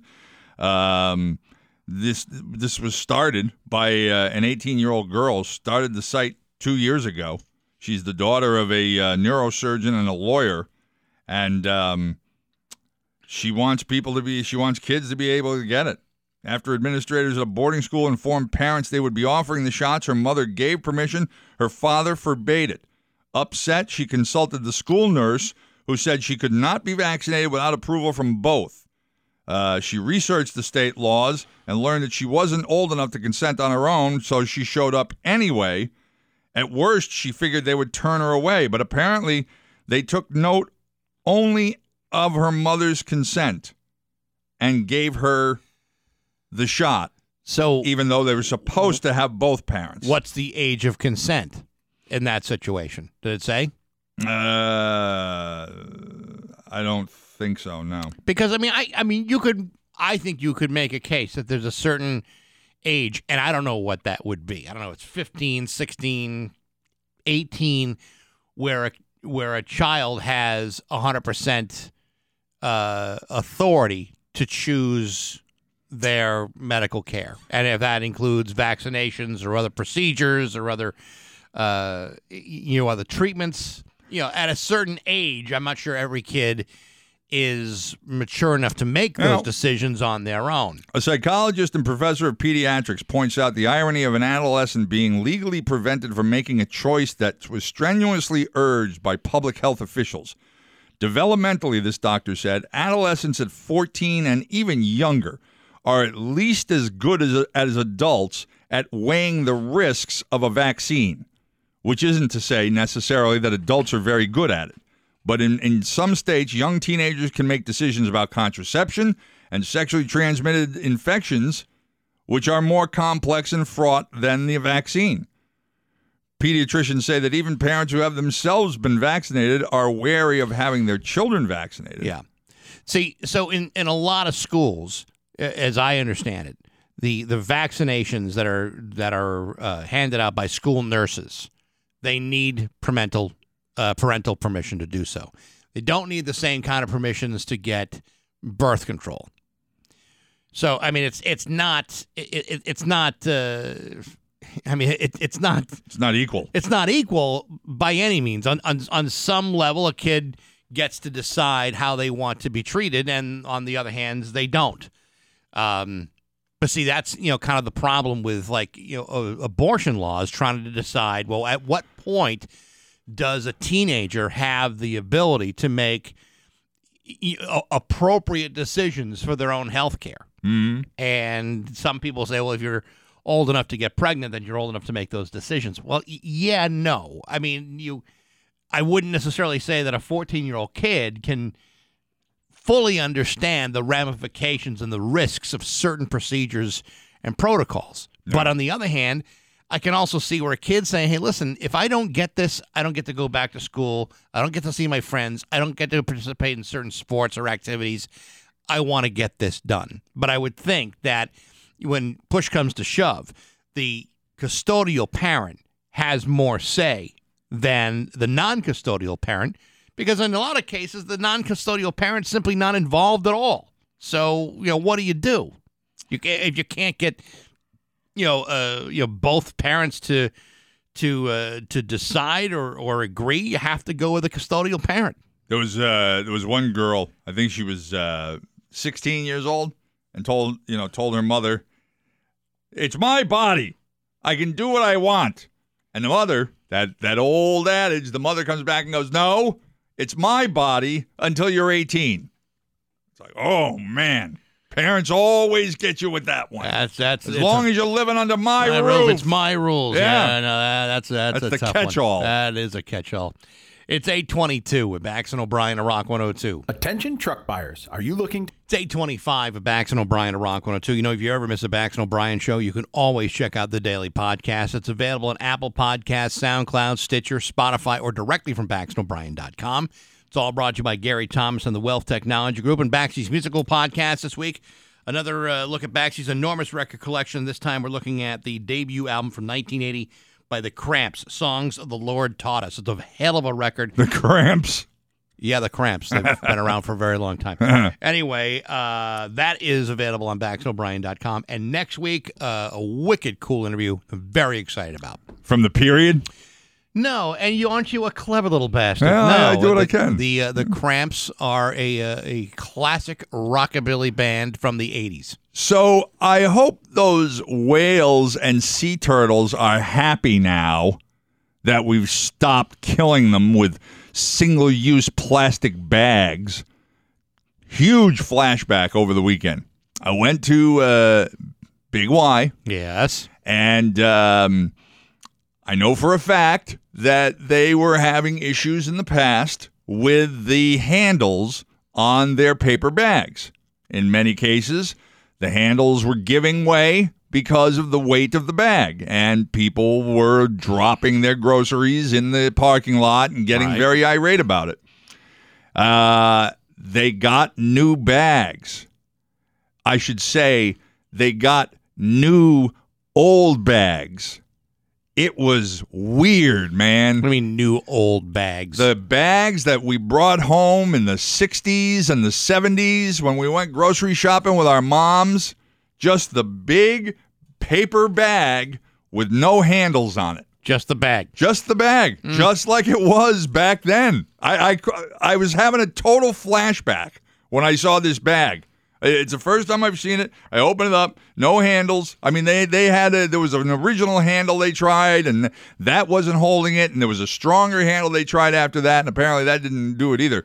But now it's back to those bags from the 60s, and I had all I could do to fight doing what I remember doing as a kid at my mother's direction usually would be to fold the bags back up and then tuck them between the cabinet and the garbage barrel. And we would save them. And I don't ever remember even what we used them for after that. Covering your books at school. Yeah, that was one thing. But yeah, it was so weird to have that bag from like the 60s and 70s. I miss single-use plastic I know. bags. They were Those my favorites. goddamn sea turtles. And you know what? I wasn't using them for a single use. I know, me neither. I'd line the little bucket you have in a bathroom for garbage with those things, because I'll be damned if I'm going to pay the $6 for the liners. And then, it was a multiple use. I used it as luggage one time taking a trip to New York. How classy are you? Oh, yeah. That's more than a single use. But now, yeah, I was I didn't fold it up. I was going to fold it up and make my mom proud, but I don't have any books to cover anymore. So. I don't even bother. Like whenever I buy like a 6-pack of something, cutting up those little plastic thing anymore. It's like, please, if a turtle's dumb enough to get its head stuck in there, why is that my problem? Thought they were supposed to be smart. Yeah, no kidding. Yeah, it was. And the bad side of it is they got rid of those handheld baskets. Those the baskets that you would carry around and put your stuff into. They got rid of those, but they brought back. I've seen those still. They're phasing them out. I don't know. I think that's a mistake. Sometimes I go to the grocery store and only need like a couple of things. Yeah, well, unfortunately, sometimes a lot more times apparently people take them home with them. Oh, I would never do. I wouldn't steal a handheld basket. Although I can think of a couple of uses for them. Oh, I could think of 1,000 uses for them, like catching sea turtles. Just go to the beach and scoop them right up when they're not looking. It's 8:29. News is next to Rock 102. Sucks.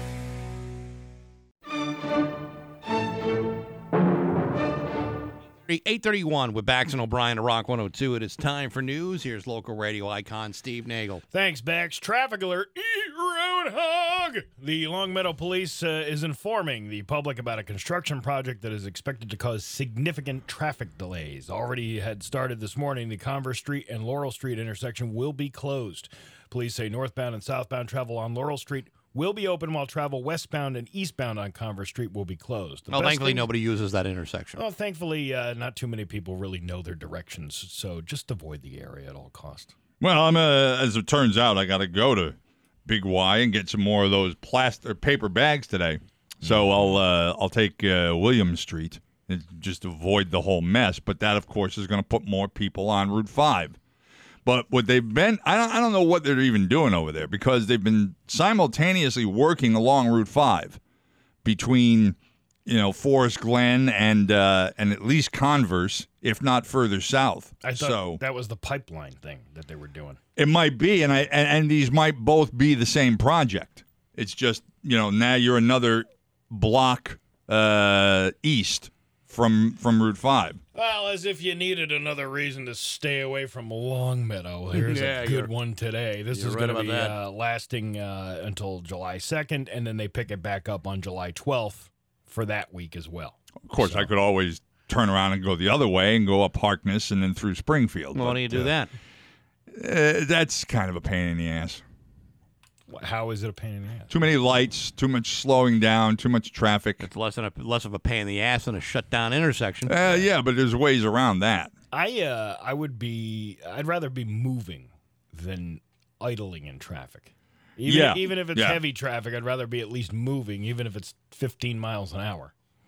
Yes, but if I have an opportunity instead to do 60 miles an hour at the risk of doing $1,600 worth of damage to my car, I'd rather take the faster route. Rescue workers digging feverishly for a fifth day today stressed that they could still find survivors in the rubble of a collapsed Florida condo building. Hope family members clung to, even though no one has been pulled out alive since the first day the structure fell. The death toll rose by 4 people on Sunday to a total of 9 confirmed dead, but more than 150 people are still missing in Surfside. Excuse me. You know, I mean, you do remember those stories sometimes about earthquakes where someone would be pulled out alive a week later. I suppose it is possible. But one of the stories I was hearing over the weekend, which is really weird, there was a fire burning in the pit of the collapse. And obviously you can't just go pulling things out of the way to get to the fire, but they're also having nasty tropical storms out there since Thursday as well. So parts of the parking garage, they were saying, has water like up to your knees.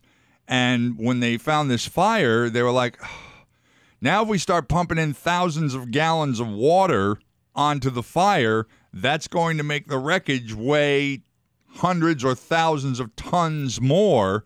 So they didn't bother. They let the fire burn itself out. But, you know, then you have the potential of possible survivors drowning from the amount of water that's being accumulated. It's just a horrible situation out there. You know, when we were talking about it on Thursday, and it wasn't clear exactly how it had collapsed, and then you look at the video, you know, now, because I mean, obviously there's other angles, and you can actually see the building collapse as it happened. You can't even imagine how frightening that must have been if you're inside that building in the middle of the night. Well, especially the second building that went down. They had a video last night. It was a Ring camera, obviously, an indoor Ring camera of someone who wasn't home. And you could see the plaster was falling before the building gave way.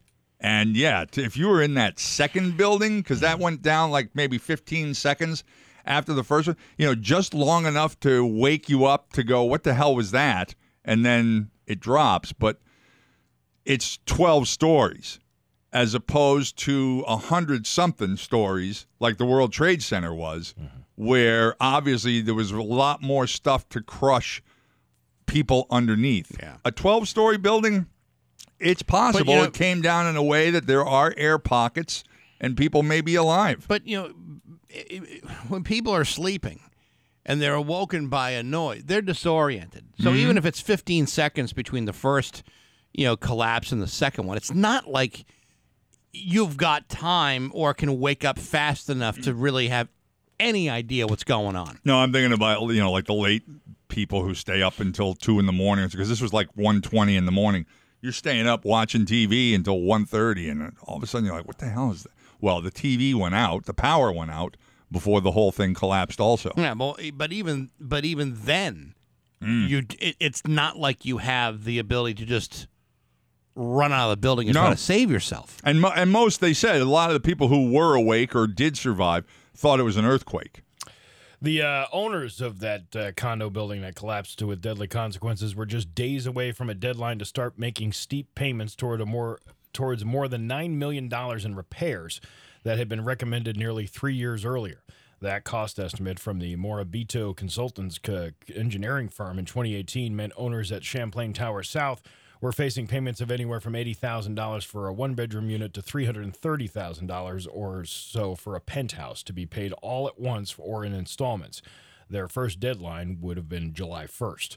One resident whose apartment was spared, Alberto Alguero, had just taken out a loan to cover his $80,000 bill. Well, what do you do with the money then now? I guess you got to give it back. Yeah, probably. But just 3 days before repairs started. Yeah, I don't understand those. You know, you have a major structural damage that this consulting firm found, saying you got to fix this. Is there not some sort of emergency thing where they're forced to fix it like immediately? Well, yeah. I mean, I'm sure there must be degrees of deterioration that reaches a certain point where they say, all right, this is imminent. This building could come down any minute, evacuate it. Mm-hmm. As opposed to, look, you guys got to fix this problem. You know, it's every 40 years, they said, that the buildings are inspected down in Florida. So, you know, I think this was past the 40-year mark or approaching the 40-year mark.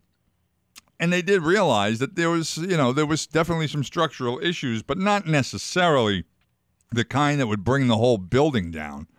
But, you know, I'm sure you're going to find in the end that the owners are going to be in quite a bit of trouble for possibly not getting things fixed when they should have. Well, it was coming up on July 1st. I don't know what else we could have done. How could we predict it would come down on June 25th? Well, I'm sure they thought, well, you know, it's not like it's going to fall down. We got all the time in the world to get this fixed. And then one day, one bad day, one piece of paper falls on the roof. You know, and it's one little bit of weight too much. I was thinking about that. Like, what was that bird. That final thing? A flamingo. Yeah, a flamingo, right? And then all of a sudden, he's just standing there. He got one leg up in the air, and all his friends are looking at him like, Bob, what did you do? I don't know. I just came over to lift my leg up, and bam, the building falls down. Bob, you are in so much trouble. No, right he now. just flies away and goes and gets in the ocean. Yeah, like mixing with the other flamingos. Like slowly backs off and flies away. What? Doesn't realize they have him on video. But now he's wearing a fake mustache. So when they arrest him, they're like, "Aren't you the flamingo that collapsed that building?" No, I'm just a yard ornament for someone. I wasn't anywhere near that building collapse. Why do you got rubble? Why do you got rubble on one of your legs? I don't know. That's dead skin. That's a birthmark. That's my everyday rubble. Yeah. It's got to be scary though. To be like, if even for like a family member of a victim going, God, that is the way that they went. Yeah. And you hope they went quickly. Would you believe if I said dads shouldered more of the extra parenting than moms last year? Of course you wouldn't, because that didn't happen. Yeah. A new global study found that the average mother did 173 extra hours of parenting in 2020 because of the pandemic, and dads only pitched in an extra 59 hours. That's just over one extra week's worth of dealing with kids for moms and about 2.5 days for dads. Both of those numbers seemed low, but that's just the global average. It might be more in the U.S. But boy, did dads get a chance to listen to a lot of complaints over the last 12 months. Yeah, listen, I'm by myself. I did all of the parenting. Yeah, I was going to say, you're the exception to all of these things. Yeah, you're busting the curve over there. Yeah, but I think there's a lot of people out there like me who have the sole responsibility of their children that get the cold shoulder from this survey. Yeah, oh yeah, I'm sure the survey takers probably say, I'm sorry, sir, are you a single father, widower? Oh, you don't count. We'll move on. Yeah, we're only focused on the ones who are still involved in a family where everyone's still around and doesn't do anything. A man named Frank Alito, who grew up on Long Island, lives in Brooklyn now and writes for the site Insider.com. He is quite the city boy, and he did an article for Insider's travel section last week after visiting the Midwest for the very first time, specifically Chicago and Detroit. And he had a few astute observations, things anyone who has been to the Midwest already knows. But if you've never been there, these things would seem shocking to you. Never been. Things move at a slightly slower pace. That is true. Restaurants and trains included. What does that mean? They're always late? No, it's just that people aren't so hung up on having to be quick and on time. You kind of So in other words, they're all late. Well, yeah, it's the relaxation of the Midwest. Yeah. It's the way people decide to call things. It depends on your definition of late. Mm-hmm. People are almost too nice. It confused him at first, then made him uncomfortable. I'll tell you what made me uncomfortable. The first time I went to Florida to the grocery store, and the kid at the Publix grabbing my groceries and starts wheeling them out the store. And I'm like, whoa, whoa, whoa, whoa, whoa, whoa. Where are you going? I'm helping you out to the car. I'm just taking your groceries to the car, sir. And I'm like, I'm sorry, sir. I'm from New England. If somebody grabs our stuff, we just assume that you're stealing it from us. Yeah. You know. And by the way, how someone defines lateness has nothing to do with it. No, Late is any moment beyond the scheduled time. But there's a certain acceptable amount of lateness that, based upon where you are, is acceptable or not acceptable. For you, it would not be acceptable. For a lot of people in the Midwest, there's a cushion. I'm always on Midwest time. Yeah.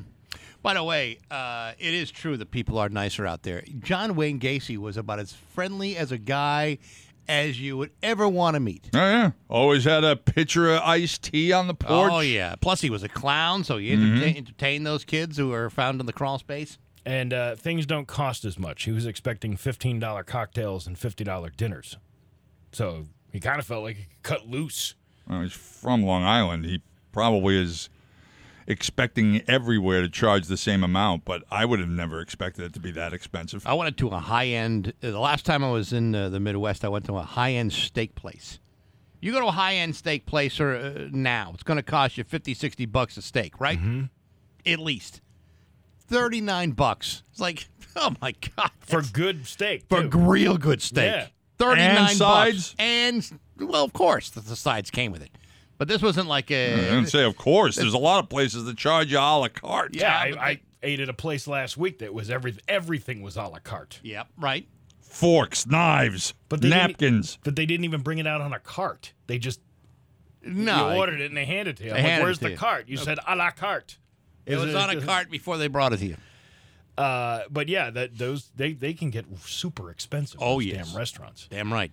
Midwesterners spend more time in nature. He heard talk of cabins and hikes. He also found people appreciate large bodies of water more than New Yorkers do.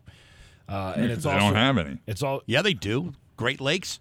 Chicago's right on Lake Michigan. They're not so great. it's also hard. It's a big lake. They got a lot of appreciation That's for what it. they should call it. Big lakes. giant lakes. Like Minnesota with land of 1,000 lakes. Really? 1,000? 1,000? Wasn't that no? What was the song? What was that? Land of 1,000 Dances? Oh, yeah. Who was that? 10,000 Maniacs. No, it was not. Yeah, it was. No, it was not. Back, you on a break? I don't. Was it I'm trying to look something else up. I would think you would know, though. Land of 1,000 Dances? I thought was 10,000 Maniacs. I don't even know the song. I don't even like the band. So Yeah, I don't think it was Wilson Pickett. It was Wilson Pickett. Wilson Pickett. No, it was Carney Wilson in the Europe Pioneer Valley forecast today. It is going to be hot and humid. The high of 95, going to feel like more than that with the humidity. Tomorrow, more of the same with a high of 96. It is 79 right now in downtown Springfield. I'm Steve Nagel, and that's the news on Rock 102 Springfield's Classic Rock. It's 8:53 and Tom Petty on Rock 102. Hot today. Heat advisory in effect till 7 o'clock Wednesday evening. High today about 94. Tomorrow 95. Both days will be very muggy, so it'll feel over 100. Right now, it's 82 already in downtown Springfield. Pretty cool event coming up on Saturday, July 17th to benefit the Whip City Animal Sanctuary. It's their golf tournament, and on the phone list to talk about that is Sonia Henderson. Good morning, Sonia. How are you? Good morning. I'm fine. Thanks for having me. Absolutely. Tell us about the Animal Sanctuary. It's in Westfield, and it's like a farm place where we rescue farm animals. We have horses, cows. We have a cow. He's our celebrity. His name is Teddy. He's a Highland cow. He's about a year old. Like I said, we have goats, ducks, chickens, roosters. We have an adorable little, very large turkey that everybody loves. Some horses. We've actually had a horse born on the farm recently. And they're all rescues, or they're been neglected or just unwanted and surrendered. And that's how we've gotten most of them. They all have some kind of sad stories. But, we're just trying to make a better life for them. Where'd the cow come from? He actually came from a meat farm. And about 2 days after he was born, he was, I guess, just abandoned by his mother. And the farmer tried to, bottle feed him and take care of him. But he had so many issues and injuries and such like that. Robin, who's one of the owners of the farm, found him and was able to get him and take him back to the farm to, nurse him back to health. And now he's just a nice little, strong little guy. This is Sonia Henderson from the Whip City Animal Sanctuary. Now, I have to believe that running an animal sanctuary like this is not exactly the cheapest thing to operate. No, So tell us about that part of it. I mean, is this purely by donation, or how do you normally fundraise for this? Yes, we know it's all donations. We are a 501c nonprofit. So we run completely by donations. We host different events. We have community events about every other month we're starting to do, where, we have visiting hours normally every Saturday, but some of the visiting hours we'll have, like just Saturday, we had a little kids carnival with tie-dyeing, and there was so many people attending, and we do so well with that. It helps buy the hay and the vet bills and the medicine and the food, and, so it's our community's been great helping us out. We've really done well, so we, again, obviously are going to continue doing fundraising to, keep the animals healthy and taken care of. Will any of these animals be wandering the course on the day of the tournament? I think that we might have a visitor or two. Yeah? A birdie or something like that, exactly. maybe? Well, probably the goats. They're a little easier to bring places. Well, there you go. Then they'll really clean up around the fairways, Right. too. Of course they will. Oh, yeah, they could. So the golf tournament is on July 17th. Tell us a little bit about what you got planned.